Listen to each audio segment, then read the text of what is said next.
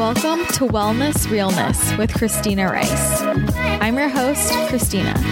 I'm a nutritional therapy practitioner, holistic health coach, and the creator of ChristinaRiceWellness.com, where you can find my blog, recipes, services, programs, and ebooks. You can also find me on my other podcast, Straight Up Paleo. In this podcast, I'll be discussing all things related to health and wellness, and I promise to always keep it very real. If you'd like to submit a question or a topic for me to discuss, send it in to podcast@ChristinaRiceWellness.com. Don't forget to subscribe, leave a rating and a review on iTunes, and join the Facebook group, Wellness Realness Podcast Tribe. Yo, what's up, guys? I am so excited for you to hear today's interview. It's long, but it's excellent, and I know you're going to love it. But I have actually a ton of updates for you, so I need to just plow through those because we just got to get them out of the way. The first thing you need to know is that I am opening up another round of my Paleo Women Lifestyle program. It's a group coaching program, and it's 5 weeks long, but you can go through the content at your own pace, but I'm there to help pace you along if you desire to go through with the pace of the group. Limited spots are open. You get to be in a Facebook group with me and all the other women in the program, other like-minded individuals, and I basically teach you everything you need to know about health and wellness. We talk a lot about nutrition, macronutrients, how to build a balanced plate. We talk about balancing hormones, but we really talk a lot about making this a lifestyle. So we talk about stress management. We talk about exercise and fitness. We talk about what to do with family and friends. We talk about how to eat out. We talk about the top mistakes women make when it comes to health and wellness. And the reason I created this program was because this program contains all of the information I wish I had when I was first trying to live a healthier lifestyle, because I was just running around Googling things on random blogs, getting a lot of bullshit information, and I just want everything in one place for you, and I want to create a community of women who are all there supporting each other. We can collaborate, give each other ideas. It's so much fun, and I love the Facebook group, but I love the group coaching calls. I do live group coaching calls with the ladies, and we can talk about anything and everything. And it's a really great time to be able to see each other and get to know each other better and just have an open discussion. And we get really close and we make friends. And it's just a really good place to get all of the health and nutrition information you could pretty much ever need, plus talk about the lifestyle factors. And I focus on women in this program because the truth of the matter is health is different for women. We have a lot more to take into consideration, and I feel like a lot of the health information that's put out there is put out there for men because a lot of studies are done mainly on men, and us women are delicate flowers. Well, maybe we're not delicate flowers, but we have different hormones, and that is incredibly important to take into consideration because sometimes trends that we see in the media, maybe they work better for men than women. We need to take into account some other things. Plus the hormones is a big one, which is why I have a whole separate module for that. So what you're going to get are the video and audio lectures from me. There is a ton of content, and like I said, I pace it out for you week 1 through 5, but you can totally do it at your own pace on your own time. There are no time requirements. It's always there for you. You get the weekly PDFs and downloads. You get access to the private Facebook group, and then access to the live video coaching calls, and you get access to all this forever and ever as long as I run this program. And, if you can't make the live coaching calls, they're always recorded, so you can rewatch them. You can hop on the next one. I do them at different times, so I take a poll in the group to see when the most people can join. So you're bound to catch one, but it's a really, really great community, and I would love to have you in it. So this next group is going to start on July 2nd, and signups are going to be starting June 25th. And I cannot wait. So it's going to be a lot of fun. And keep that in mind if you're ready to join the group. And if you're in the self-study program and you would like to join the group this time around, simply email me and I will let you know exactly how you can upgrade from self-study to the group coaching program. I'm seriously so excited. This is going to be so much fun. I think this is the perfect time to do it. You know, it's summer and maybe you are going back to school in the fall, or maybe you're traveling a lot and you want some support and living a healthy lifestyle. I just feel like it's a really good time of year to kind of like pull things together, figure out where you're going to go next. And I also know that a lot of people did Whole30s in June. So if you're trying to figure out kind of where to go from there, then this could be a really good resource for you. So I'm very excited about this. You can get all the info at bit.ly/paleowomenlifestyle. The link will be in the show notes. It's also on my website, ChristinaRiceWellness.com. And get all the info there and get ready for signups on the 25th. And I'll be sending out links in my newsletter. So make sure to sign up for that so you know when signups are. And I will also be posting about it on Instagram, of course. So that's kind of the update with my Paleo Women Lifestyle program. It is so much fun. And my second big update is about the retreat. The Straight Up Paleo retreat is set for August in Austin, Texas, and I'm so excited. Unfortunately, some things have come up, and sadly, Kara will not be able to attend. And so there were basically two options. Either we refunded everybody and didn't do it, or I took the reins. So I decided I'm way too excited about this to let the opportunity slip by, and I have some really, really fun things planned. So I'm sort of taking over, and I'm changing this from a straight up paleo retreat to a wellness realness retreat. The reason I love podcasting so much is because it connects me with so many amazing people. For example, when I get to meet listeners, nothing makes me happier because we usually have a lot in common because we like the same sorts of topics, you know, all of the things. And I would love for you guys to come. So it's still going to be the same general thing, but I've added a few more activities. So the weekend is going to be filled with a ton of workshops about nutrition, cooking, mindset, energy work, body image. We're going to do a lot of self-work, and I think you are going to get a lot out of this emotionally as well. There's going to be a cooking class with Kelly from Kelly's Clean Kitchen. We're going to do a workout at the Onnit facilities. If you haven't heard of the Onnit facilities, look it up. Incredible gym. We're going to do some walks, some outdoor hikes, a yoga class.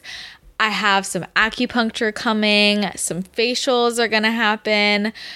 There is just going to be a lot of good quality time to get to know me, to get to know each other. You're going to probably meet some people that you'll stay friends with for a long time.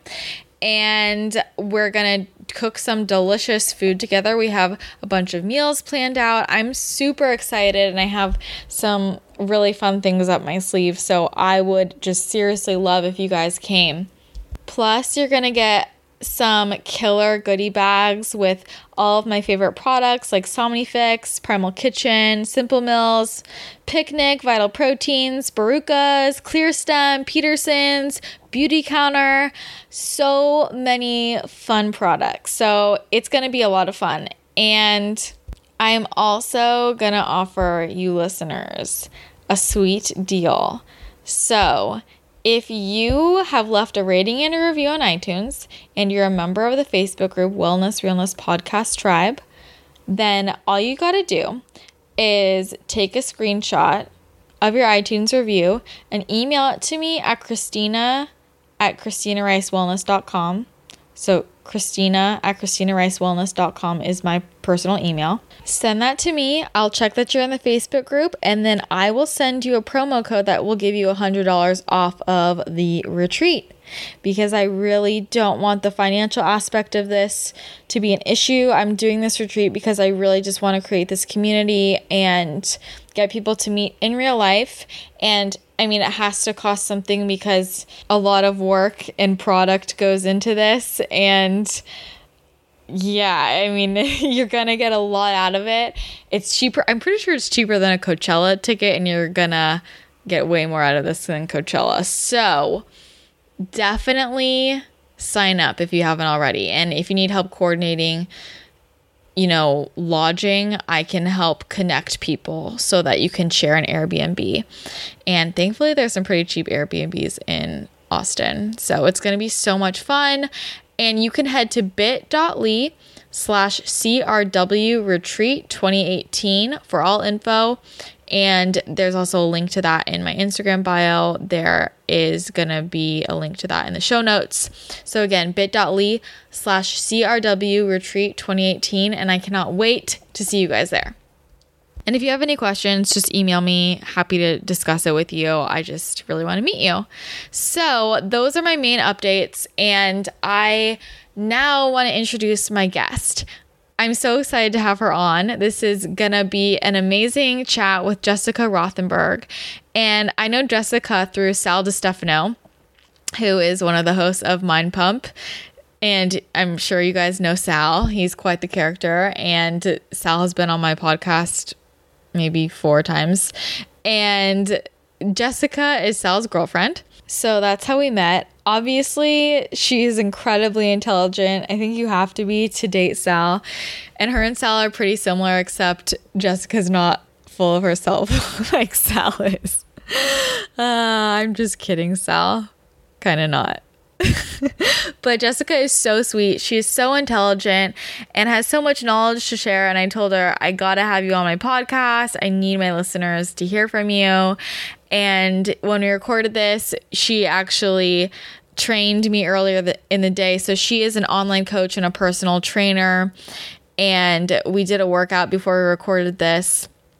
She got me to lift some heavier weights than I'm used to, made me sore the next day. It's all good. But it was really fun because when I was in the Bay Area, I got to go over to their house and we had dinner. Sal cooked these huge steaks and it was glorious. And then they let me read their tarot cards and Sal freaked out. Jessica was super into it. It was so much fun. You guys know I love my tarot cards.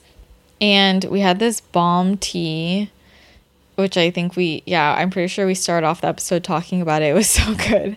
So yeah, it was just a lot of fun to hang out with them. I seriously love her. We have a lot in common, so I really like her. But she's so much fun to get to know. I'm sure you guys are going to adore her. So much knowledge and info, and she knows her stuff when it comes to fitness and health and nutrition and has a really balanced outlook. So I think you guys are really going to enjoy this. And make sure you check her out on Instagram at The Training Hour. She has a ton of fabulous posts there, and she's getting her website up and running, but you can find her there. So really excited for you guys to meet Jessica. And without further ado, here's our conversation. That tea last night was so good. It was really good. It was so good. We need to get tea together. Yes. At some point. And we should probably look after this, what I have here, because I have like dozens of different kinds. Yeah. Nobody appreciates it. Oh, I will love it. I will love it. What's your favorite kind? Right now, I'm really liking the Reishi from Four Sigmatic, but usually I drink a lot of kava tea. Oh. But I have to switch it up with kava and chamomile because sometimes I've noticed if I do kava every night for too long, it doesn't really subdue me the way I like. Yeah. What happens if you drink that earlier in the day? Do you only have tea at night? I usually only have it at night because I also am a coffee fiend. So tell people what the benefits of kava tea are. Well, for me, I can tell you anecdotally because I'm not. Yeah. I'm not like Sal, library of what's good for you, but it definitely can calm me down, wind me down. At the end of the night, I need a moment where I actually wind myself down. I can't just go to bed. It actually really bothers me to try. So if I do, if I have kava tea and if I wear my blue light blocker glasses or if I just turn the lights down, all those things on their own probably are inconsequential. They don't help. But if I do them all together, I really can tell myself that I'm relaxing. So I like that. I like the little nighttime ritual. I actually want to ask you about your daytime ritual. What's a day in your life like? A day in the life? For me, what's your morning routine? Do you have a morning routine? I do. It's not really a routine. It just kind of happens. So we wake up at 5:30, and I wake up slowly too. I think that's just how I am. Like, I can't go to bed on a dime, and I can't wake up quickly either. I just, wake up slowly. I like to enjoy the morning. I like to enjoy the quietness of it. So I make coffee, and I make it in a French press, so I purposely have to wait for it. And I sit in the dark room, and Sal will come downstairs and say, "Why are you just sitting in the dark? You creep." And he's like, "What are you thinking about?" I'm like, "I'm actually not thinking. This is the one time where it's so quiet, where I'm just chilling." And then I have my coffee, wait for that to kick in a little bit, water my plants, and then I get a good workout in. My workout is in my garage because I have everything I need, which is really awesome and super convenient.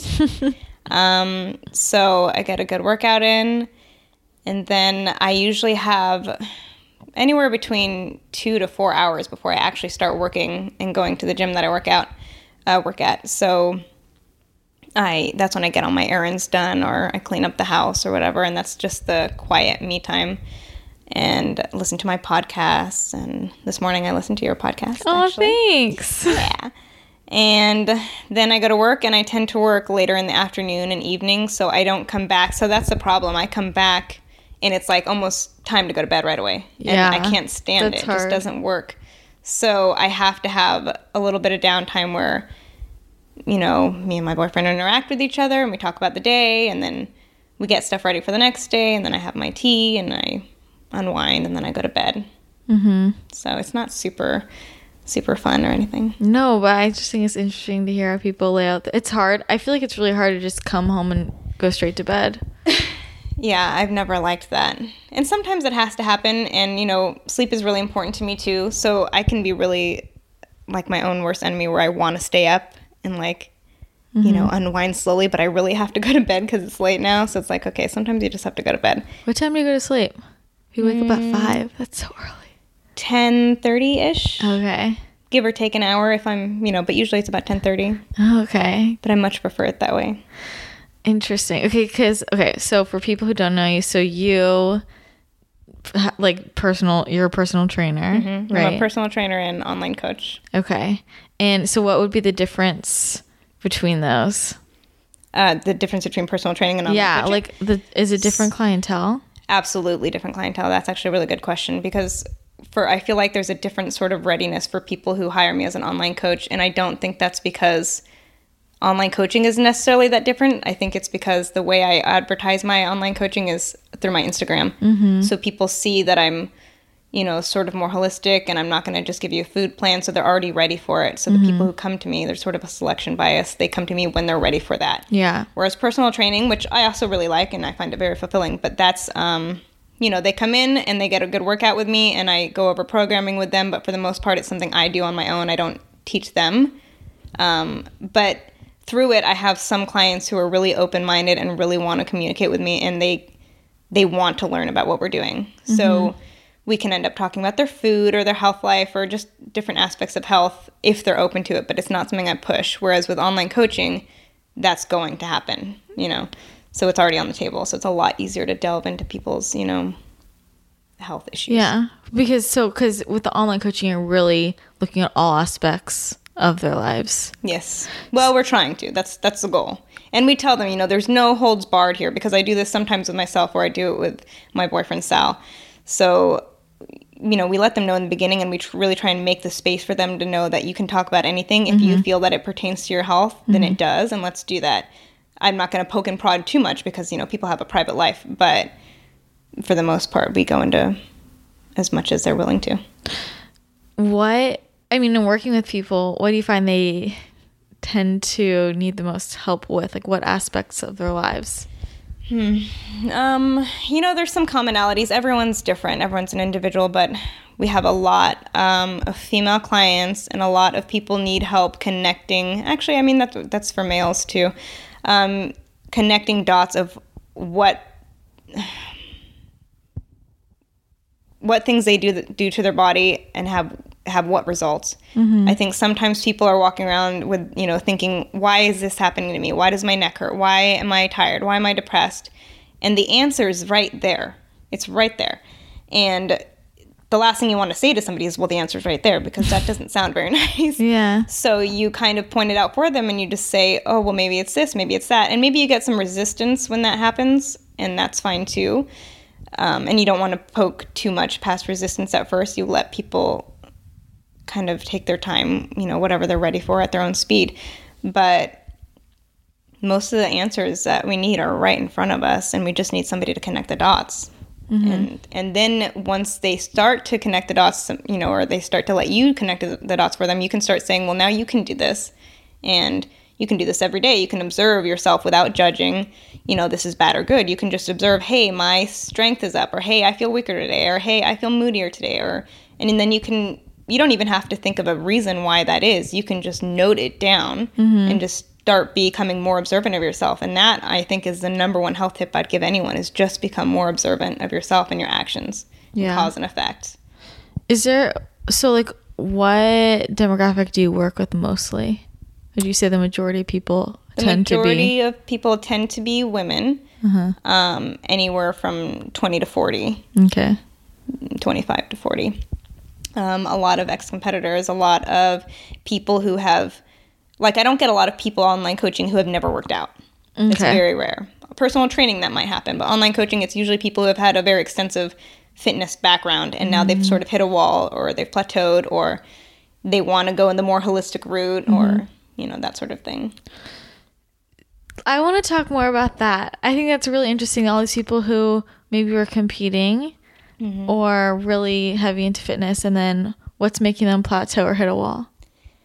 It's different for everybody, but a lot of people, in the fitness world, it's just so much bullshit. Can I swear on? Yeah, we love to swear. We love to swear. Okay, good, because I swear like a sailor. Yeah, do it. I think that there's a lot out there that is just the wrong information, and I can say that that's the fitness industry that's doing that, and it is, but it's because that's what the people want. The people want quick fixes. They want to know what's going to make them thin right now, what's going to, make them super strong right now, and they just, they're willing to take shortcuts to make that happen.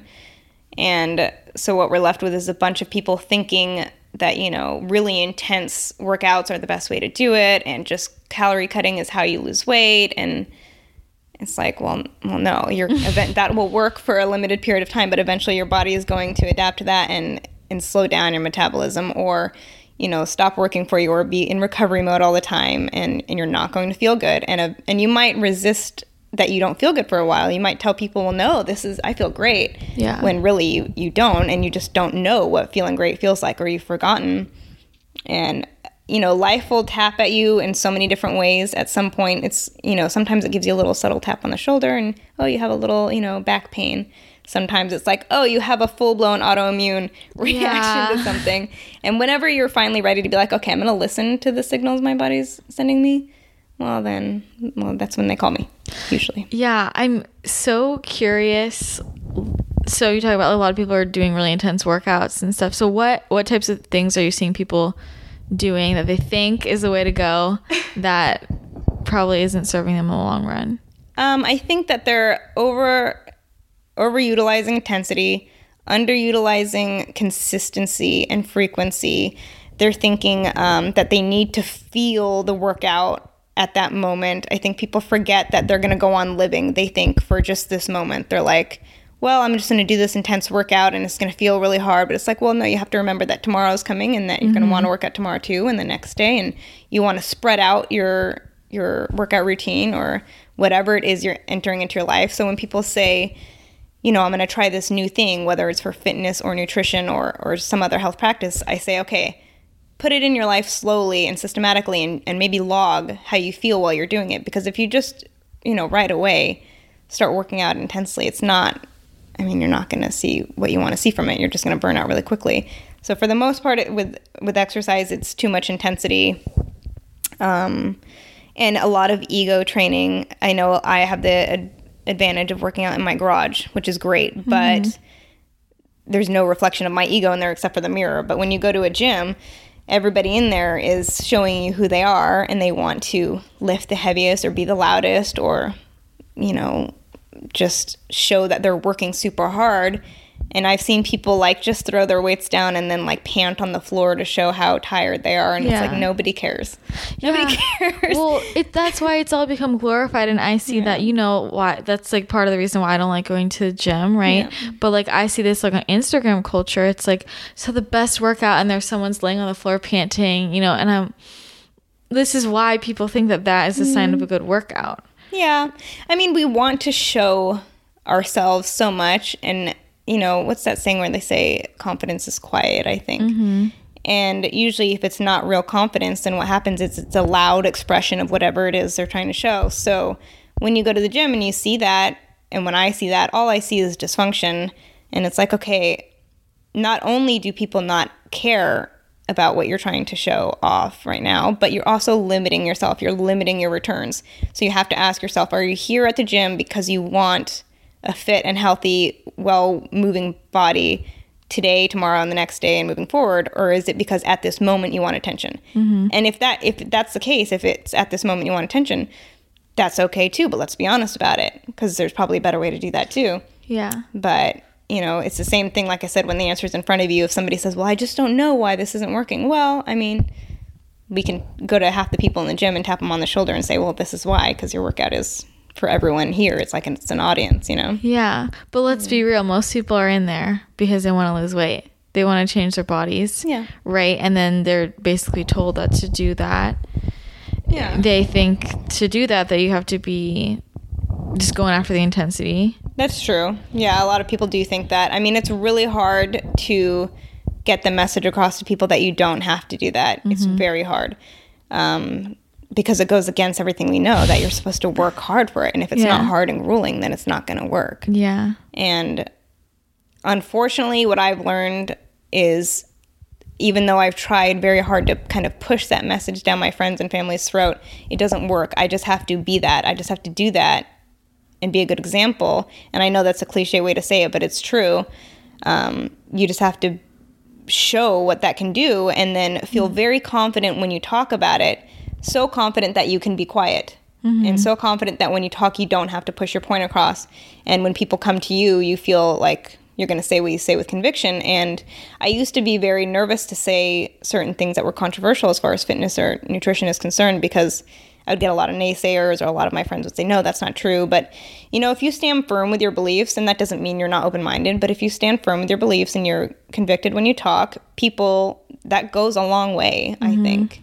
So, I mean, I also kind of want to, we talked about this earlier, how you were saying it was hard because you came from a place where, you had to get back in shape. Yeah. Right? And so it's hard because you knew the information, but people weren't listening to you because you weren't there yet, and you were in the process, and it was taking you time to fix your metabolism, right? Yeah. So I was similar to the people that would hire me now, meaning that I had, in a nutshell, I was very unhealthy when I was younger, overweight, ate just a standard American diet, processed food, then lost a lot of weight. In hindsight, realizing I did that incorrectly, but I still, regardless, I lost all this weight. I became this fitness, What did you do to lose the weight? I pretty much ran every single day and just cut my calories. Wow. And I would eat like, lean cuisines and Diet Coke. And how did you feel during that time? At the time, it's hard to know, because I was telling myself that I was doing something that was good for me. Mm-hmm. So I thought I felt good. And in comparison to what I felt before, maybe I did. I was very happy that I had taken, I will say this, I'm not saying Diet Coke and just running is a means to health. It's not. But everything in context, and considering what I was doing before, which was not caring about what I was eating, not caring about my body, not moving, it was a step forward. Mm-hmm. So I did feel good in that regard.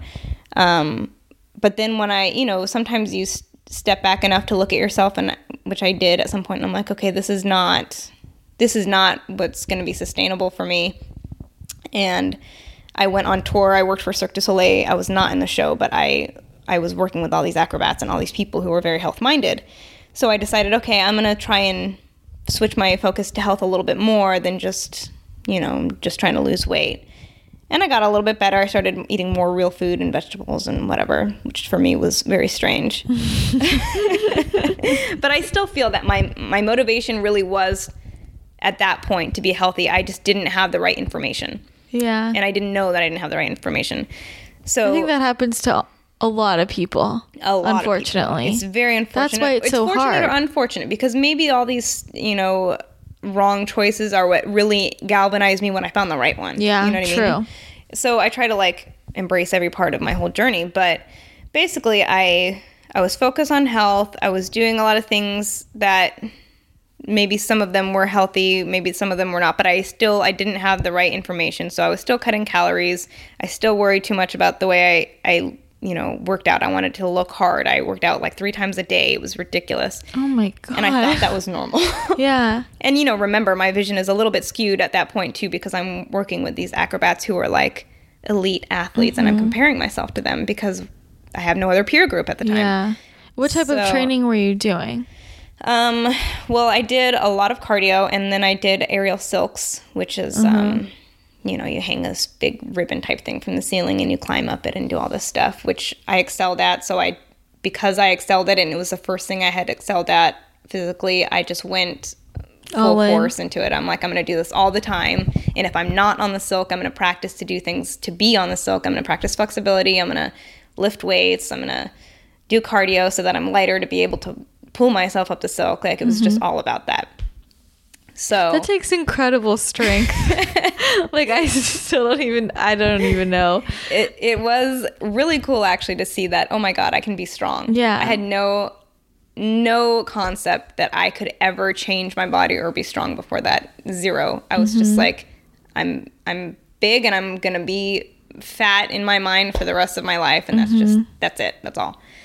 So it was a really big turning point for me mentally. But like I said, maybe I didn't have the right information. So, fast forward. How old were you during that time? I did that from 23 to 27 because I was on tour for 4 years. And then I moved back at 27 and I'm 31 now. So when I moved back, I was here for a very short time before me and my husband at the time decided to get a divorce. And so when that happened, divorce is horrible. Well, usually. And it's horrible on the mind, body, everything. And my body just did not react the way I wanted it to anymore. It was like whatever plateau I was headed toward from working out and eating the way that I did, I hit it harder. I hit it sooner because so much stress happens when you're going through a divorce that it just compiled, right?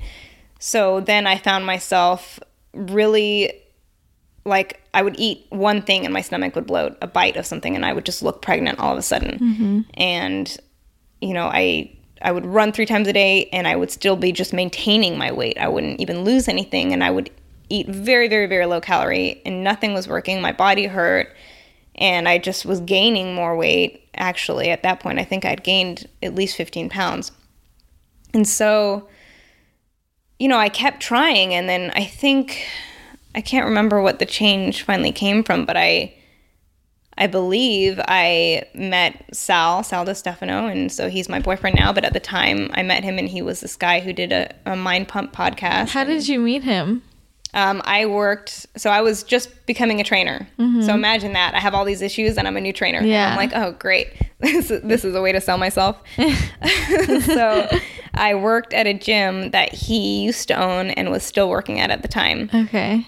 And, he puts his podcast on my phone, so I start listening to it. And at first, he does that with everyone. He does do that. I was like, well, this guy. I'm like, okay, fine. So then I listened to it, and at first I'm resistant to it. I'm a little taken aback because and the guys on the show, they're right about a lot of stuff, but they're very opinionated, and don't want to hear a lot of what I'm hearing because it goes against what I know. So I'm like, oh, I don't know if I want to work with this guy. Yeah.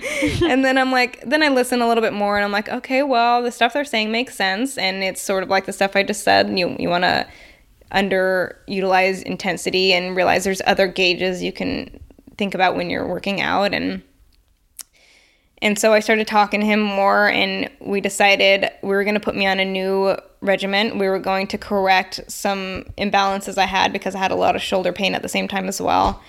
and we're going to, work out the right way, and we're going to start with resistance training, and we're not going to go, balls to the wall. The problem is that you can't simply just take somebody who's running 3 times a day with low calories and just automatically say, okay, we'll eat more calories and lift heavy weight. That might be the result you're going to get to in the end, but you have to get there slowly, because if you just do that with somebody, they're going to rebound hard.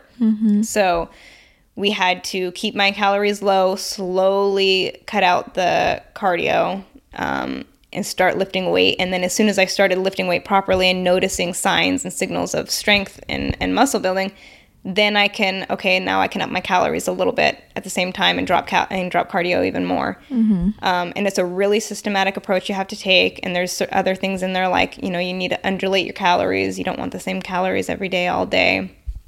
And you want to play with whether high carb or low carb is a good thing for you. So tracking is really important at this time. And then you want to be patient, because it takes some time. So it took me about a year before I really started seeing my body and my metabolism change, and, my body was responsive again, and it felt like my own again.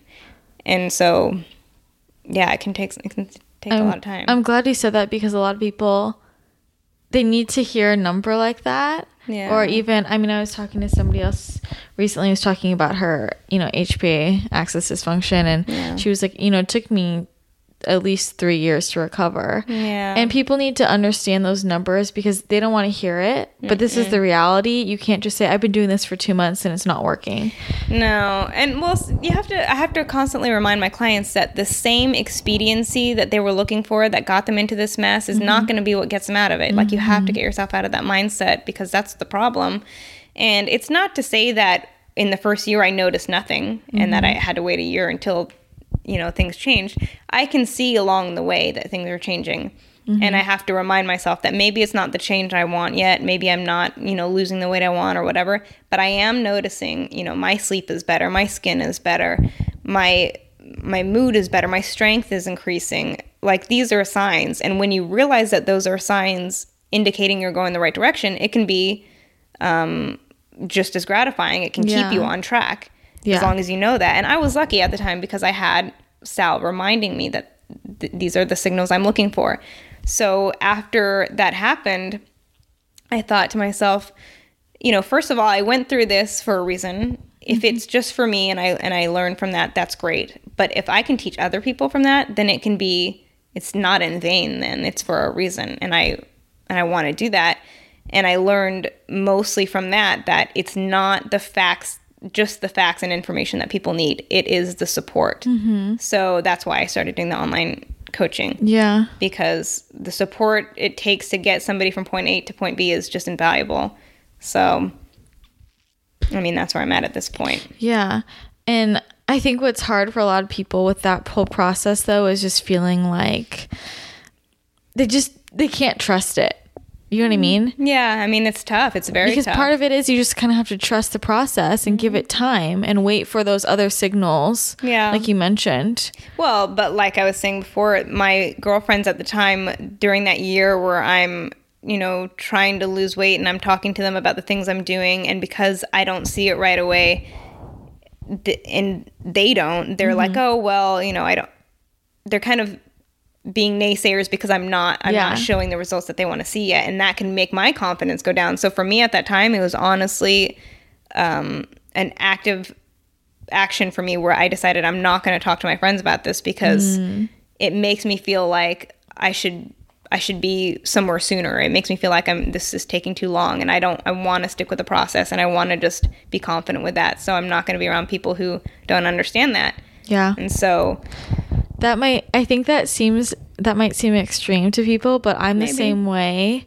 Like, because that's what it's like. So how do you deal with these naysayers or these voices in your head? No, it's not working. You're not, you know what I mean? But I was the same. Like, when I was going through stuff with food, I was like, I'm just going to listen to my nutritionist, and everybody else who's telling me, no, you're doing it wrong. I just have to block out. Yeah. And the way I had to block it out was literally block it out. It wasn't just standing strong in the face of them. It was like, I just can't be around. Oh no, I became almost like a hermit. Yeah. I'm just going to take, so I thought to myself, I can't not have stress in my life. But at that time, you know, I'm dealing with a little bit of my own HPA axis dysfunction and stuff too. I know that part of the protocol is to limit stress or to manage stress better. So part of the protocol for me was, I'm just going to take those things out of my life that aren't, I'm not going to judge those people because it's not their fault, but if it's not serving me, I'm just going to keep it at arm's length. So I did that with everything that was stressing me at the time. And I did that for me because there was no way that I could be a good trainer or a good girlfriend or a good friend if I was not feeling 100%. And I'm like, this is it now. My cup is empty and I have to refill this. So yes, it seems extreme, but hey, I would rather go the extreme route because I had to for 1 year than be half-assing it for the rest of my life. You know what I mean? And I think it's not extreme though, because the issue is that people don't think of stress the same way they do other things that have to do with health. Yeah. Like if someone said you have to take this medication for your health, no one will question it. But if I say I can't go out, I can't do this because it's going to stress me out and I'm taking care of my health, that's not acceptable. People don't think of it in the same light. But I mean, stress is literally at the root of every issue. Yes, it is. And it's not a tangible thing because it's very subjective. For some people, what stresses one person out, it won't for the next. And people are looking for a black and white answer. So with a pill, it's like, well, this pill is for this. So take it or don't. Whereas they can very easily kind of lie to themselves and say, well, no, it's fine for me to stay up. I don't mind staying up, you know, this late and waking up early. And I don't mind, you know, my stressful job that I hate and try and weasel out of every day. But it's like, we can be very honest with ourselves and get to the answer quicker. Or we can live in this kind of state of denial about things, and that's fine too. But like I said, at some point, life is going to give you more than a subtle tap on the shoulder, and you're going to have to reassess things. Yeah. Those friends who were sort of naysayers at the time, are you friends with them now? Yeah. Did that change things at all? I would say that when they were being so-called naysayers, it's not like it was coming from a bad place within them. It comes from the lack of confidence they have with what I was doing. And I had that same lack of confidence. But then what I took from that is, okay, well, I need to be confident enough for me and for them. I'm going to show them. I'm just going to stick this out and see this through, and they will see. And I'm going to be an example of what I know to be true and invite them to do it thusly. That's how I'm going to send the invitation. And you know what? It actually worked and helped with a lot of them. So now, instead of people kind of rolling their eyes at me when I say, no, I won't eat that, I have people calling me and saying, hey, you know, my daughter looks like she's pre-diabetic. Please help me. What can I do? Or, hey, I'm noticing this is hurting me, and, you know, what can I do to get rid of this? And I have a lot more clout with my friends now, which I think is great because that's all I ever wanted, right? Yeah. And so I didn't, maybe at the time a little bit, but I don't think I took it too personally or took it to heart that they were kind of against what I was saying. It just comes from their own insecurities. But how did you trust, though, in what you knew to be true? Like, how did you know that what was true? Like, so you basically, was what Sal was saying kind of where you're getting the bulk of this is what I should be doing? It was mostly, you know, at the time it was a lot of what Sal was saying, and he had to reiterate things a lot to me. So it's not like he just told me once and I got it. Yeah. But relatively speaking, I adhered to things pretty well. And I think it's because once I received, what's the word? Like logical information that just made sense. It just made sense. So of course, too much stress is going to be harmful for your body. Of course, running all the time, your body's going to adapt to it and your metabolism's going to slow down. And when you hear those things, you know, with a minimal explanation, they don't really make much sense. But when you really learn about those things, they make perfect sense. And it's just the obvious choice is to not live that way. You can only be in a caloric deficit for so long before your body's like, oh, well, she's never going to give me enough food, so I'm going to hold on to everything I got. And it's like, well, this is just logic. Yeah. I want to talk about the training too. So, because this is what happens is I feel like this story comes up over and over again of someone who like has a history of overtraining, right? And then, but people compare themselves and they say, well, I wasn't working out 3 times a day, so I'm fine now. So how does someone know if their intensity is too much or if it's too much? I think you're right. You do get the same. It's unfortunate to say because, like I said, everyone's different. But for the most part, you get a lot of the same, basically prototype person coming in, and it's like, well, I worked out too much, and now I've hit this wall. And, I think one way to know your intensity is too much is that if you are working hard and not seeing the returns you want to, that's a sign. Mm-hmm. And if you feel like, and it's very hard because some people, like I said, some people will say, no, I feel good. This is good. I feel great. It's like, well, you have to do the check every morning. Like for me, logging and journaling, I talk about it a lot. And I think people are like, oh, who cares? Just, I don't need a log. Mm-hmm. Well, no, you know what? If you journal every day what you're feeling like and you start to notice trends and ebbs and flows and maybe consistency in saying, my back hurts, or, I'm bloating. Like those are, if you're writing it down, you're reflecting that back to yourself, and it's hard to deny. But people usually would never connect. It's really hard for people to understand this. Like, say they're bloated. Mm-hmm. They would never connect that to working out too much. No, that's true. Probably not. I think like a real tangible way of looking at it is if your body is sore and inflamed a lot, if you're not seeing strength gains, if you're not seeing muscle development, if you're not seeing weight loss, or if you feel like you've hit a plateau, or if you feel like you have to do more of the same thing to get the same results, then you're obviously having diminishing returns. Mm-hmm. Yeah. Okay, let's talk about if someone was in the situation you were in. We talked about this a little bit earlier, how it's like people's instincts are to do cardio to lose weight and then later build muscle. Yeah. Why is that? Can you explain more about? I don't even know if it's later to build muscle. I think most people are just do cardio to lose weight. Basically, they don't think about it. No, not really. So you mean what would be the proper way? Yeah. If you're starting from baseline, mm-hmm. Because it's like I said, it's a systematic approach. If you're already in a point where your metabolism is a lot slower, mm-hmm. and there's you don't want to rebound out of that too hard. So let's just say from somebody from baseline, you want to work smarter, not harder. So the goal would be to receive the desired outcome with minimal work. Mm-hmm. So if you start working out and you say, I'm going to start entering fitness into my life, let's just say fitness, forget nutrition right now. Well, most people would say, okay, I need to start going to the gym every day.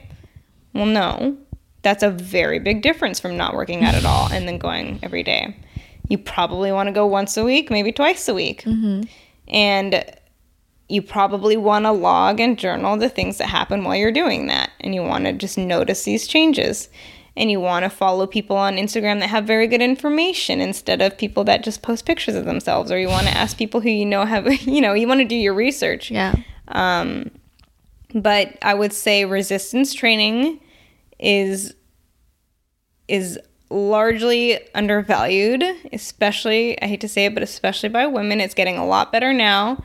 But I think a lot more emphasis on resistance training, strength training, training movement, not muscle, because a lot of people will say, I want to work my core, I want to work my shoulders. Well, no, you want to work the movements mm-hmm. that are in your regular life that just so happen to utilize these muscles because you want to be functional, mm-hmm. because a body, even if what you're looking for is just to look aesthetically pleasing, I'm pretty sure we can all argue that a body that moves correctly looks better than one that moves awkwardly, right? In a muscle-bound sort of way. Yeah.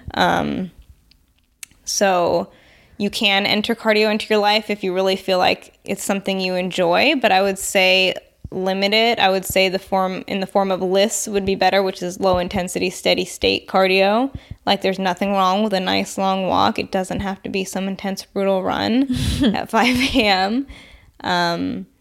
I would say get your body to the point where you feel confident that you can build strength and mm-hmm. that moving forward. So let's say your goal is endurance. You still want to, if somebody came to me as a personal trainer and said, hey, my goal is endurance, or hey, my goal is to do 10 push-ups or whatever. I'm going to tell them, okay, we're going to work on your goal, but the first step is going to be strength, period. Because whatever you want to do in the gym, we need you to be strong first. We need your body to be strong to be able to do all the other things that you want to do. So first phase, aside from addressing imbalances and muscular recruitment pattern issues, the first step is strength. And so I think telling people, especially women, that's probably where they want to go to first. And then with that, their metabolism is going to speed up because their body's going to say, well, this woman keeps making me lift heavy weight. I better pack on some muscle. So how am I going to do that? Okay, I'm going to amp up the metabolism. So I'm going to do this the right way. Yeah. And people hear that. And I think a lot of people, it's becoming more popular, resistance training, but like what I was talking to you about before, or in what you said before about how people are looking for shortcuts, right? And how I was talking about how it's a lot of circuit training to combine the cardio and the strength training and to get your workouts faster. Why are you laughing? Tell me what you think about this. It's so... Because I can guarantee you that 90% of the people listening to this, that's what they're doing. Well, that's why I'm laughing, because it's so... that's where I started. It just makes so much sense at first, right? And maybe this is where people have to start in order to evolve. I'm not sure. It seems to be that way. But it's not... I think we have this culture where we think if less is good, then more is better. And that's very often not true. And again, it's expediency that people are looking for. They're trying to go in the gym and just get the workout in as much as they can. They're trying to hit as many body parts. So I might as well do circuit style. I might as well work fast. I might as well not rest. And it's like, well, and that's the other thing. You're in the gym with other people. So the last thing you want to do when you're trying to show off in the gym is sit down, right?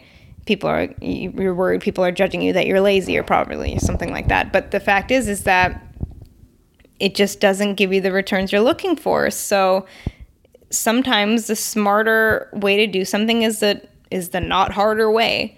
So that's hard for people to hear. Yeah, it is. And that's why I think that I stopped kind of tiptoeing around those things. And it's really a big difference just how you say something. Like I said, when I started talking to my friends with more conviction, I really mean that. Like, instead of saying, well, maybe, this kind of worked better, and for my friend this worked, and it shows, no, I'd be like, well, no, that doesn't make sense. You don't want your body to adapt that way. And I would just start saying it and practicing what I preached, and then that was it. And then I let people do their thing, because people will tell you either outwardly or in their head when you're talking, they will be against you, they will resist you. But later on, when they're plateauing and things aren't working, they're going to think about what you said. Yeah. So, okay, I'll plant little seeds and they can grow later. I don't care. But I'm going to be honest, because this is my truth, and 2 + 2 is 4, period. Yeah. So I'm just going to tell you the truth. And I'm not saying that, I'm not open to finding out I might be wrong about things. That's a different story. But if I know something to be true, I'm going to make sure that it's heard. And you have to be that way to date Sal DiStefano. Yes, you do. But, okay, I want to get back to this because I want you to, break apart this logic for people. Okay. So, let's go back to the circuits, for instance, because to them, it's logical, right? Because you're doing strength movements, but you're also at the same time raising your heart rate because you're going faster and you're getting more movement in, which means burning more. So it's like more bang for your buck. That's what it seems like, right? I can see the logic in that. So here's the thing. If you're training your body for a certain adaptation, you want to not confuse the signals. So using strength-based exercises in a cardio fashion, it's really not you're not really sending any particular consistent signal to your body other than stress and intensity. So if what you want is to build strength and, do this in the route I was saying, then you're going to want to rest in between your sets, because if you pick up a weight and you do, let's say, an overhead press, and you do your set and then you put it down, and then 2 seconds later you feel like you can do it again, yeah, you probably can do it again. But what are you training? You're training your endurance. I want you to train your strength. I want you to train your muscles. So you need to let your muscles relax. You need to let your muscles rebuild ATP. That takes some time. And then you need to lift again. So the focus would be I mean, again, it doesn't sound as logical as let's just get it all done. Yeah. But so here's a better way to look at it. I guess if you want to get more bang for your buck, then you would focus on compound movements, which are multi-joint movements. So a deadlift, a squat, an overhead press, a bench press, because in that alone is more bang for your buck because you're utilizing a lot of different muscles, right? With all of those. You want to lift heavy and recognize that that's another gauge you can change. It's another variable you can play with instead of just going high rep. You want to use rest as also another variable because that is one. Frequency as well. You want to say, okay, instead of hitting, my legs very intensely today and then chest very intensely tomorrow, I'm going to take the same amount of sets I did for legs today and I'm going to sprinkle them over Monday, Wednesday, Friday. So now I have the same amount of sets, but I've just increased my frequency 3-fold. Yeah. So just noticing that there are other gauges. Let's talk more about that. I think that the appeal of splitting, like doing splits, people want to be in the gym every single day and they want to do something every single day because they feel like they're not. You can still be in the gym every single day without doing a body part split. Absolutely. So explain how you would like make that work without overdoing it. So I tend to work out with my clients and for myself always full body. And what that usually looks like is one exercise per body part, and we start with the heaviest moves first because that just makes logical sense, right? So if you're training for strength, you want to do the strongest move first before you're tired from the rest of your workout. And let's say we did a heavier full body workout Monday, Wednesday, Friday, and you still want to go to the gym Tuesday, Thursday, Saturday, Sunday. Okay, so you can do that. There are other ways to signal muscles to grow instead of just tearing your muscles down and waiting for them to rebuild. You can also, muscles respond very well to frequency at a low intensity. So if you have somebody, and this is something I learned from Mind Pump, if you have somebody who, let's just say for their job, they walk a lot like a mailman and they have pretty defined calves. That's not because they tear their calves down every day. It's because they just frequently use this muscle. So on your lower intensity days, like Tuesday, Wednesday, or Tuesday, Thursday, Saturday, Sunday, you can just maybe do band work, maybe body weight exercises, utilizing the same muscles. Even if you wanted to do the same compound movements but with lighter weight, you can do that because all you're doing is just sending the signal to the muscle that you're turning it on. So again, you're not looking for a burn, you're not looking to lift heavy, you're just showing your body, hey, I'm using this muscle, I'm going to need to use this muscle more often, so grow for me. So it's just sending that constant anabolic signal. So that's like a trigger session. That is like a trigger session. And that doesn't have to be a full workout. No, it doesn't have to be. I think some people, it depends on your level of fitness and what you're looking for, and how light you're going to go. Because if you're going to go full body again, go much lighter.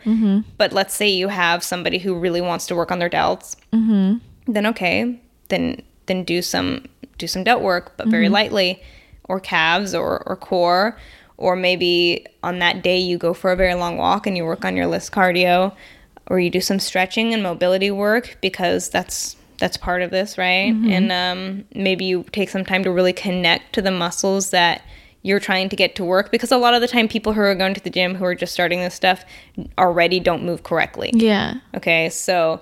And people who have been doing it well for a while still, all the time still.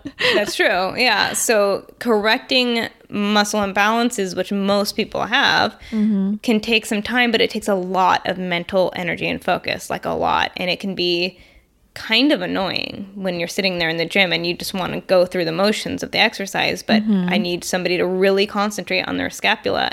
And I need somebody to really concentrate on sliding their hips back. And I need them to really notice and feel the squeeze of their glute. Like, that means that they need to pay attention and be very present. And you can take your Tuesdays and Thursdays to do that. So it's really, like, before we were working on this 1990, I think that was the hardest part of the whole thing we just did. Yeah. Like, mentally, I was like, I can't. It takes so much concentration. Yeah. And I was in so much pain. It takes a lot of concentration. But, I mean, you see such good returns with it. And what you're doing is you're telling your muscle, hey, I'm going to start using you now, and I'm going to start using you in this fashion, so I need you to respond. Yeah. Rather than compensate with all these other muscles. Yeah. Because your body is smart. If you do something often, your body's going to figure out a way to do it, even if the muscle that should be used for it is weak or not working properly. Your body's going to find compensation patterns. So that's harder to do, I think. And honestly, I'm not saying everyone needs a coach, but even I, who am a trainer, Sal and I train each other because I need a set of eyes on me sometimes, even if it's just every once in a while, to assess my movement. Because, like I said, our bodies are smart, and we'll just go into the path of least resistance, even if that's an ill-patterned movement that we've ingrained for 10 years, Yeah.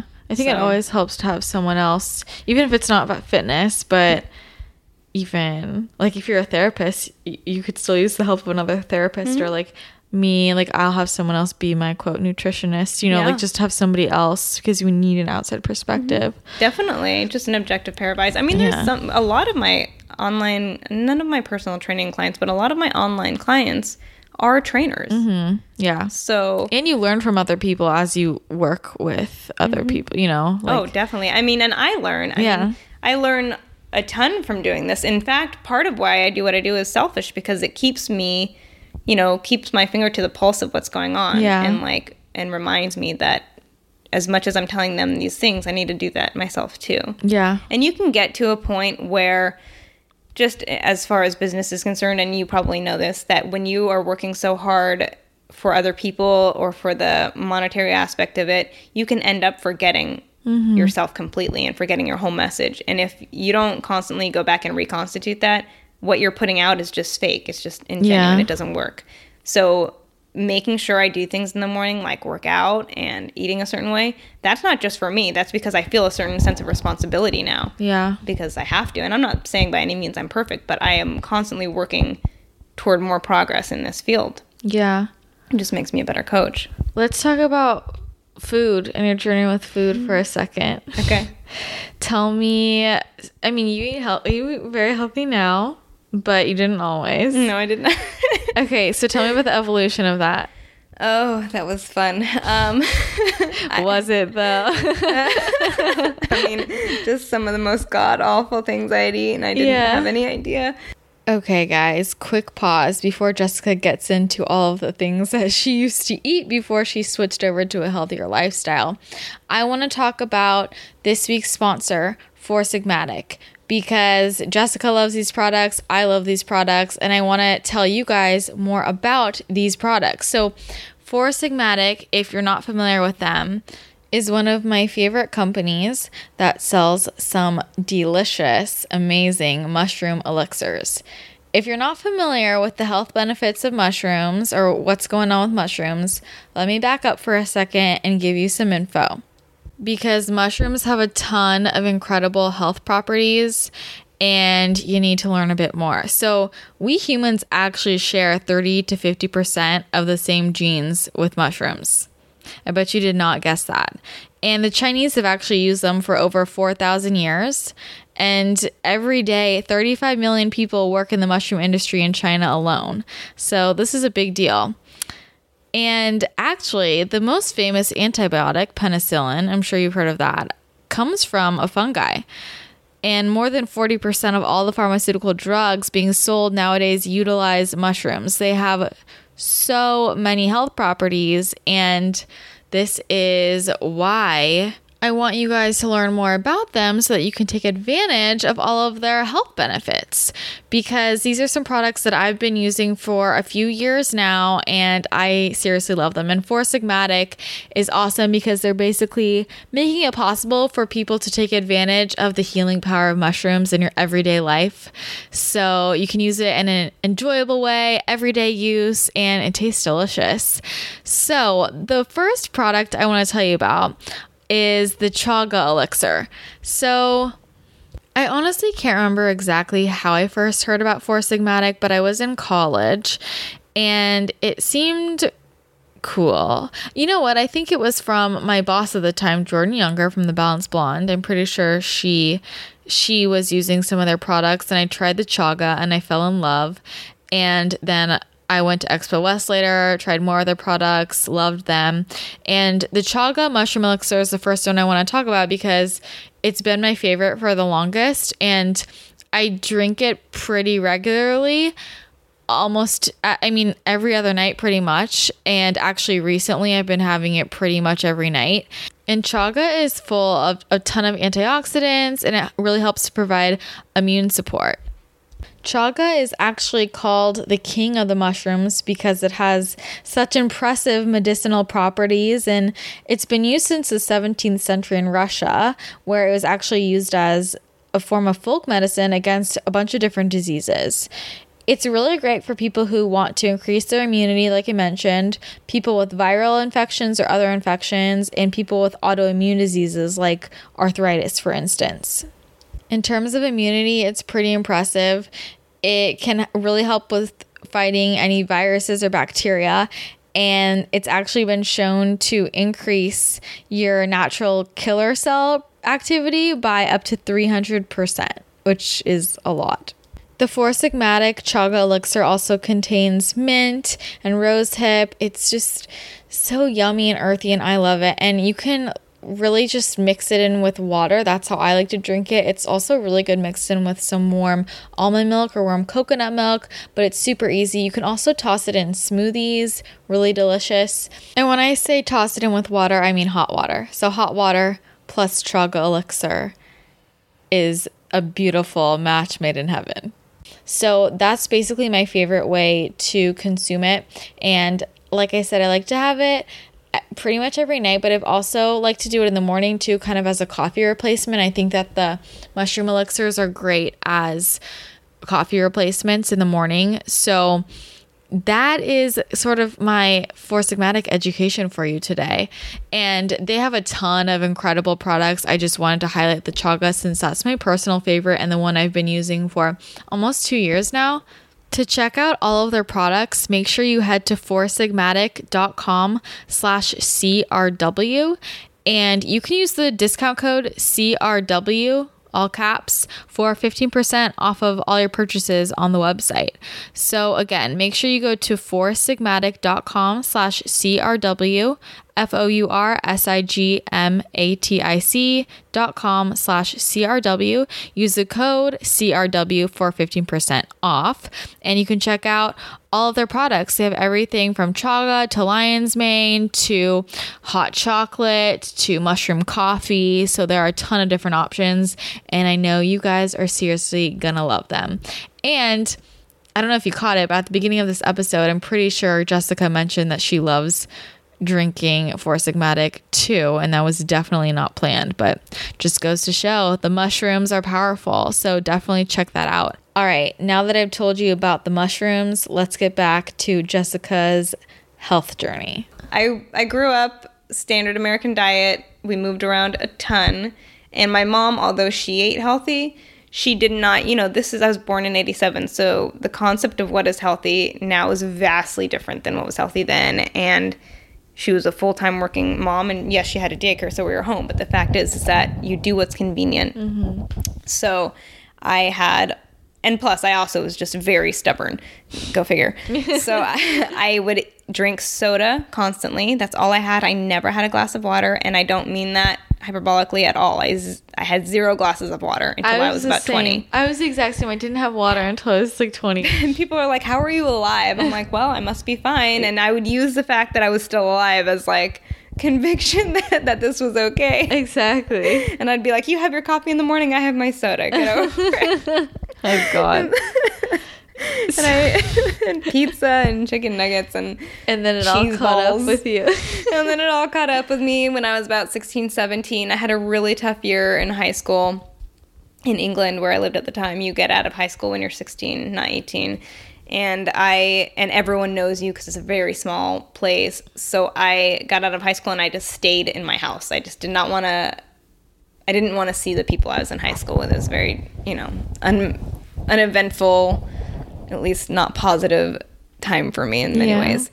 So I ate my feelings instead and didn't move because I wasn't leaving the house. And so it all caught up with me very quickly. And then I got very, very self-conscious, which is sort of self-fed, and you have a lot of time to think if you're not going out, right? So I became very depressed at the same time. So go figure, my physical body and mental body both became unhealthy at the same time. Imagine that.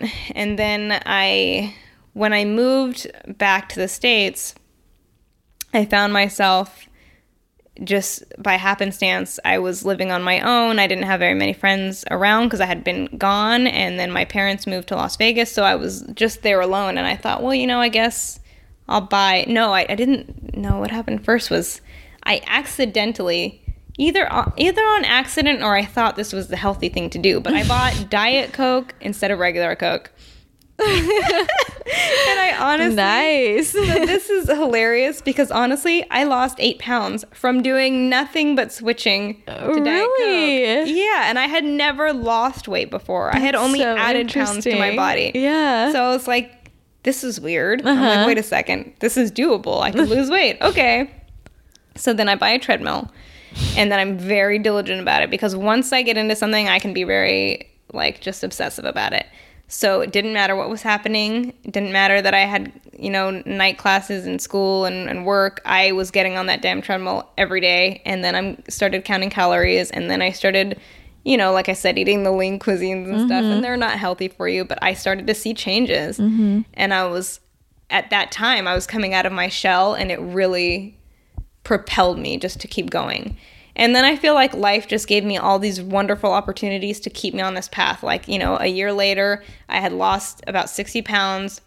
I had met my then boyfriend, who is, now ex-husband, and he was an acrobat, and he got called to work on Cirque du Soleil, and I came with him, and being around all those people who, like I said, health-minded and very aware of their bodies and whatever, and whether that ranged from unhealthy to healthy actual mindsets about it doesn't matter. The fact is that it kept me in that, mode of being aware.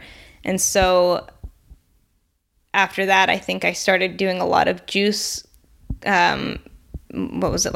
juicing, because that was really big at the time, and it was the only way I can make myself eat vegetables. And so what I would do is I would take a sip of the green juice and then take a sip of soda. Oh my god. Because I thought this is the evolution as it was. Yeah, so. you gotta take the steps, right? And people would say stuff to me and I was just like, I don't know what you're talking about. I'm being healthy. And then, something happens when you travel the world and you don't have access to the food you want.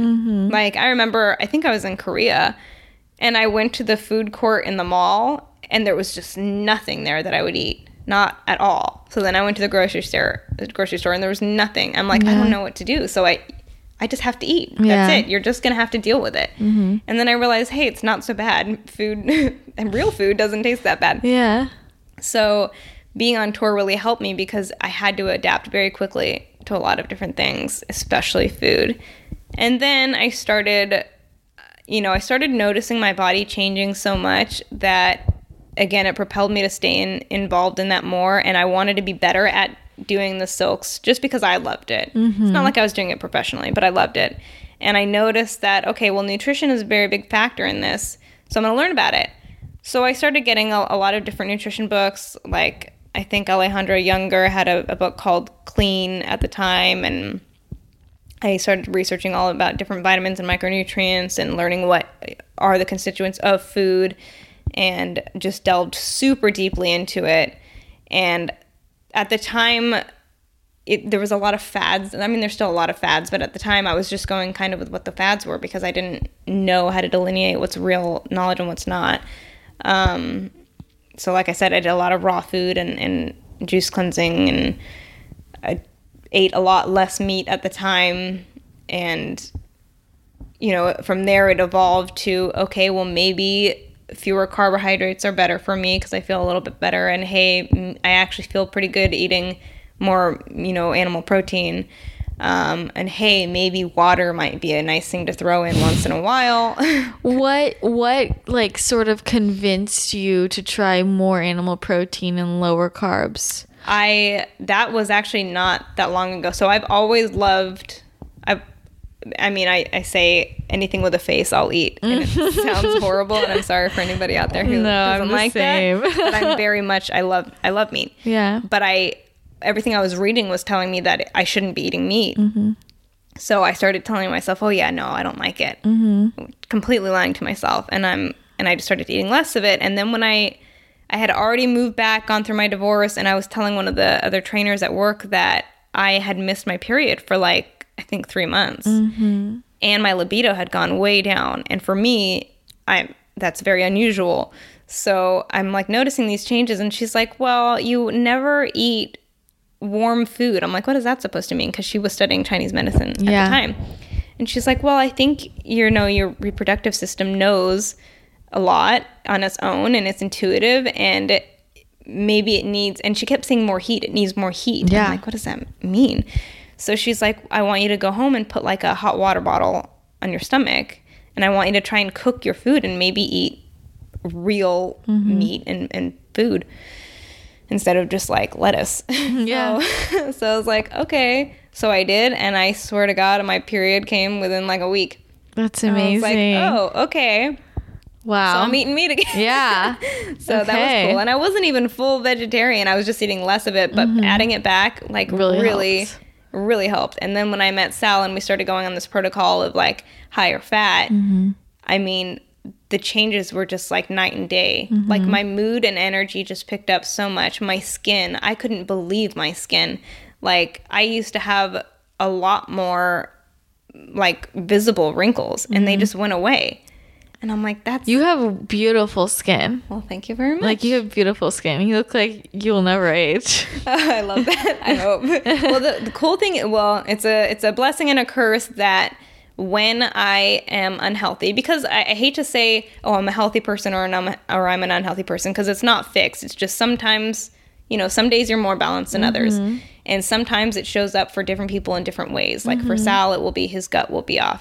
For me, it shows up on my skin. And I absolutely hate that, because people can see when I'm not doing what I'm supposed to be doing. Yeah. And it's just right in your face.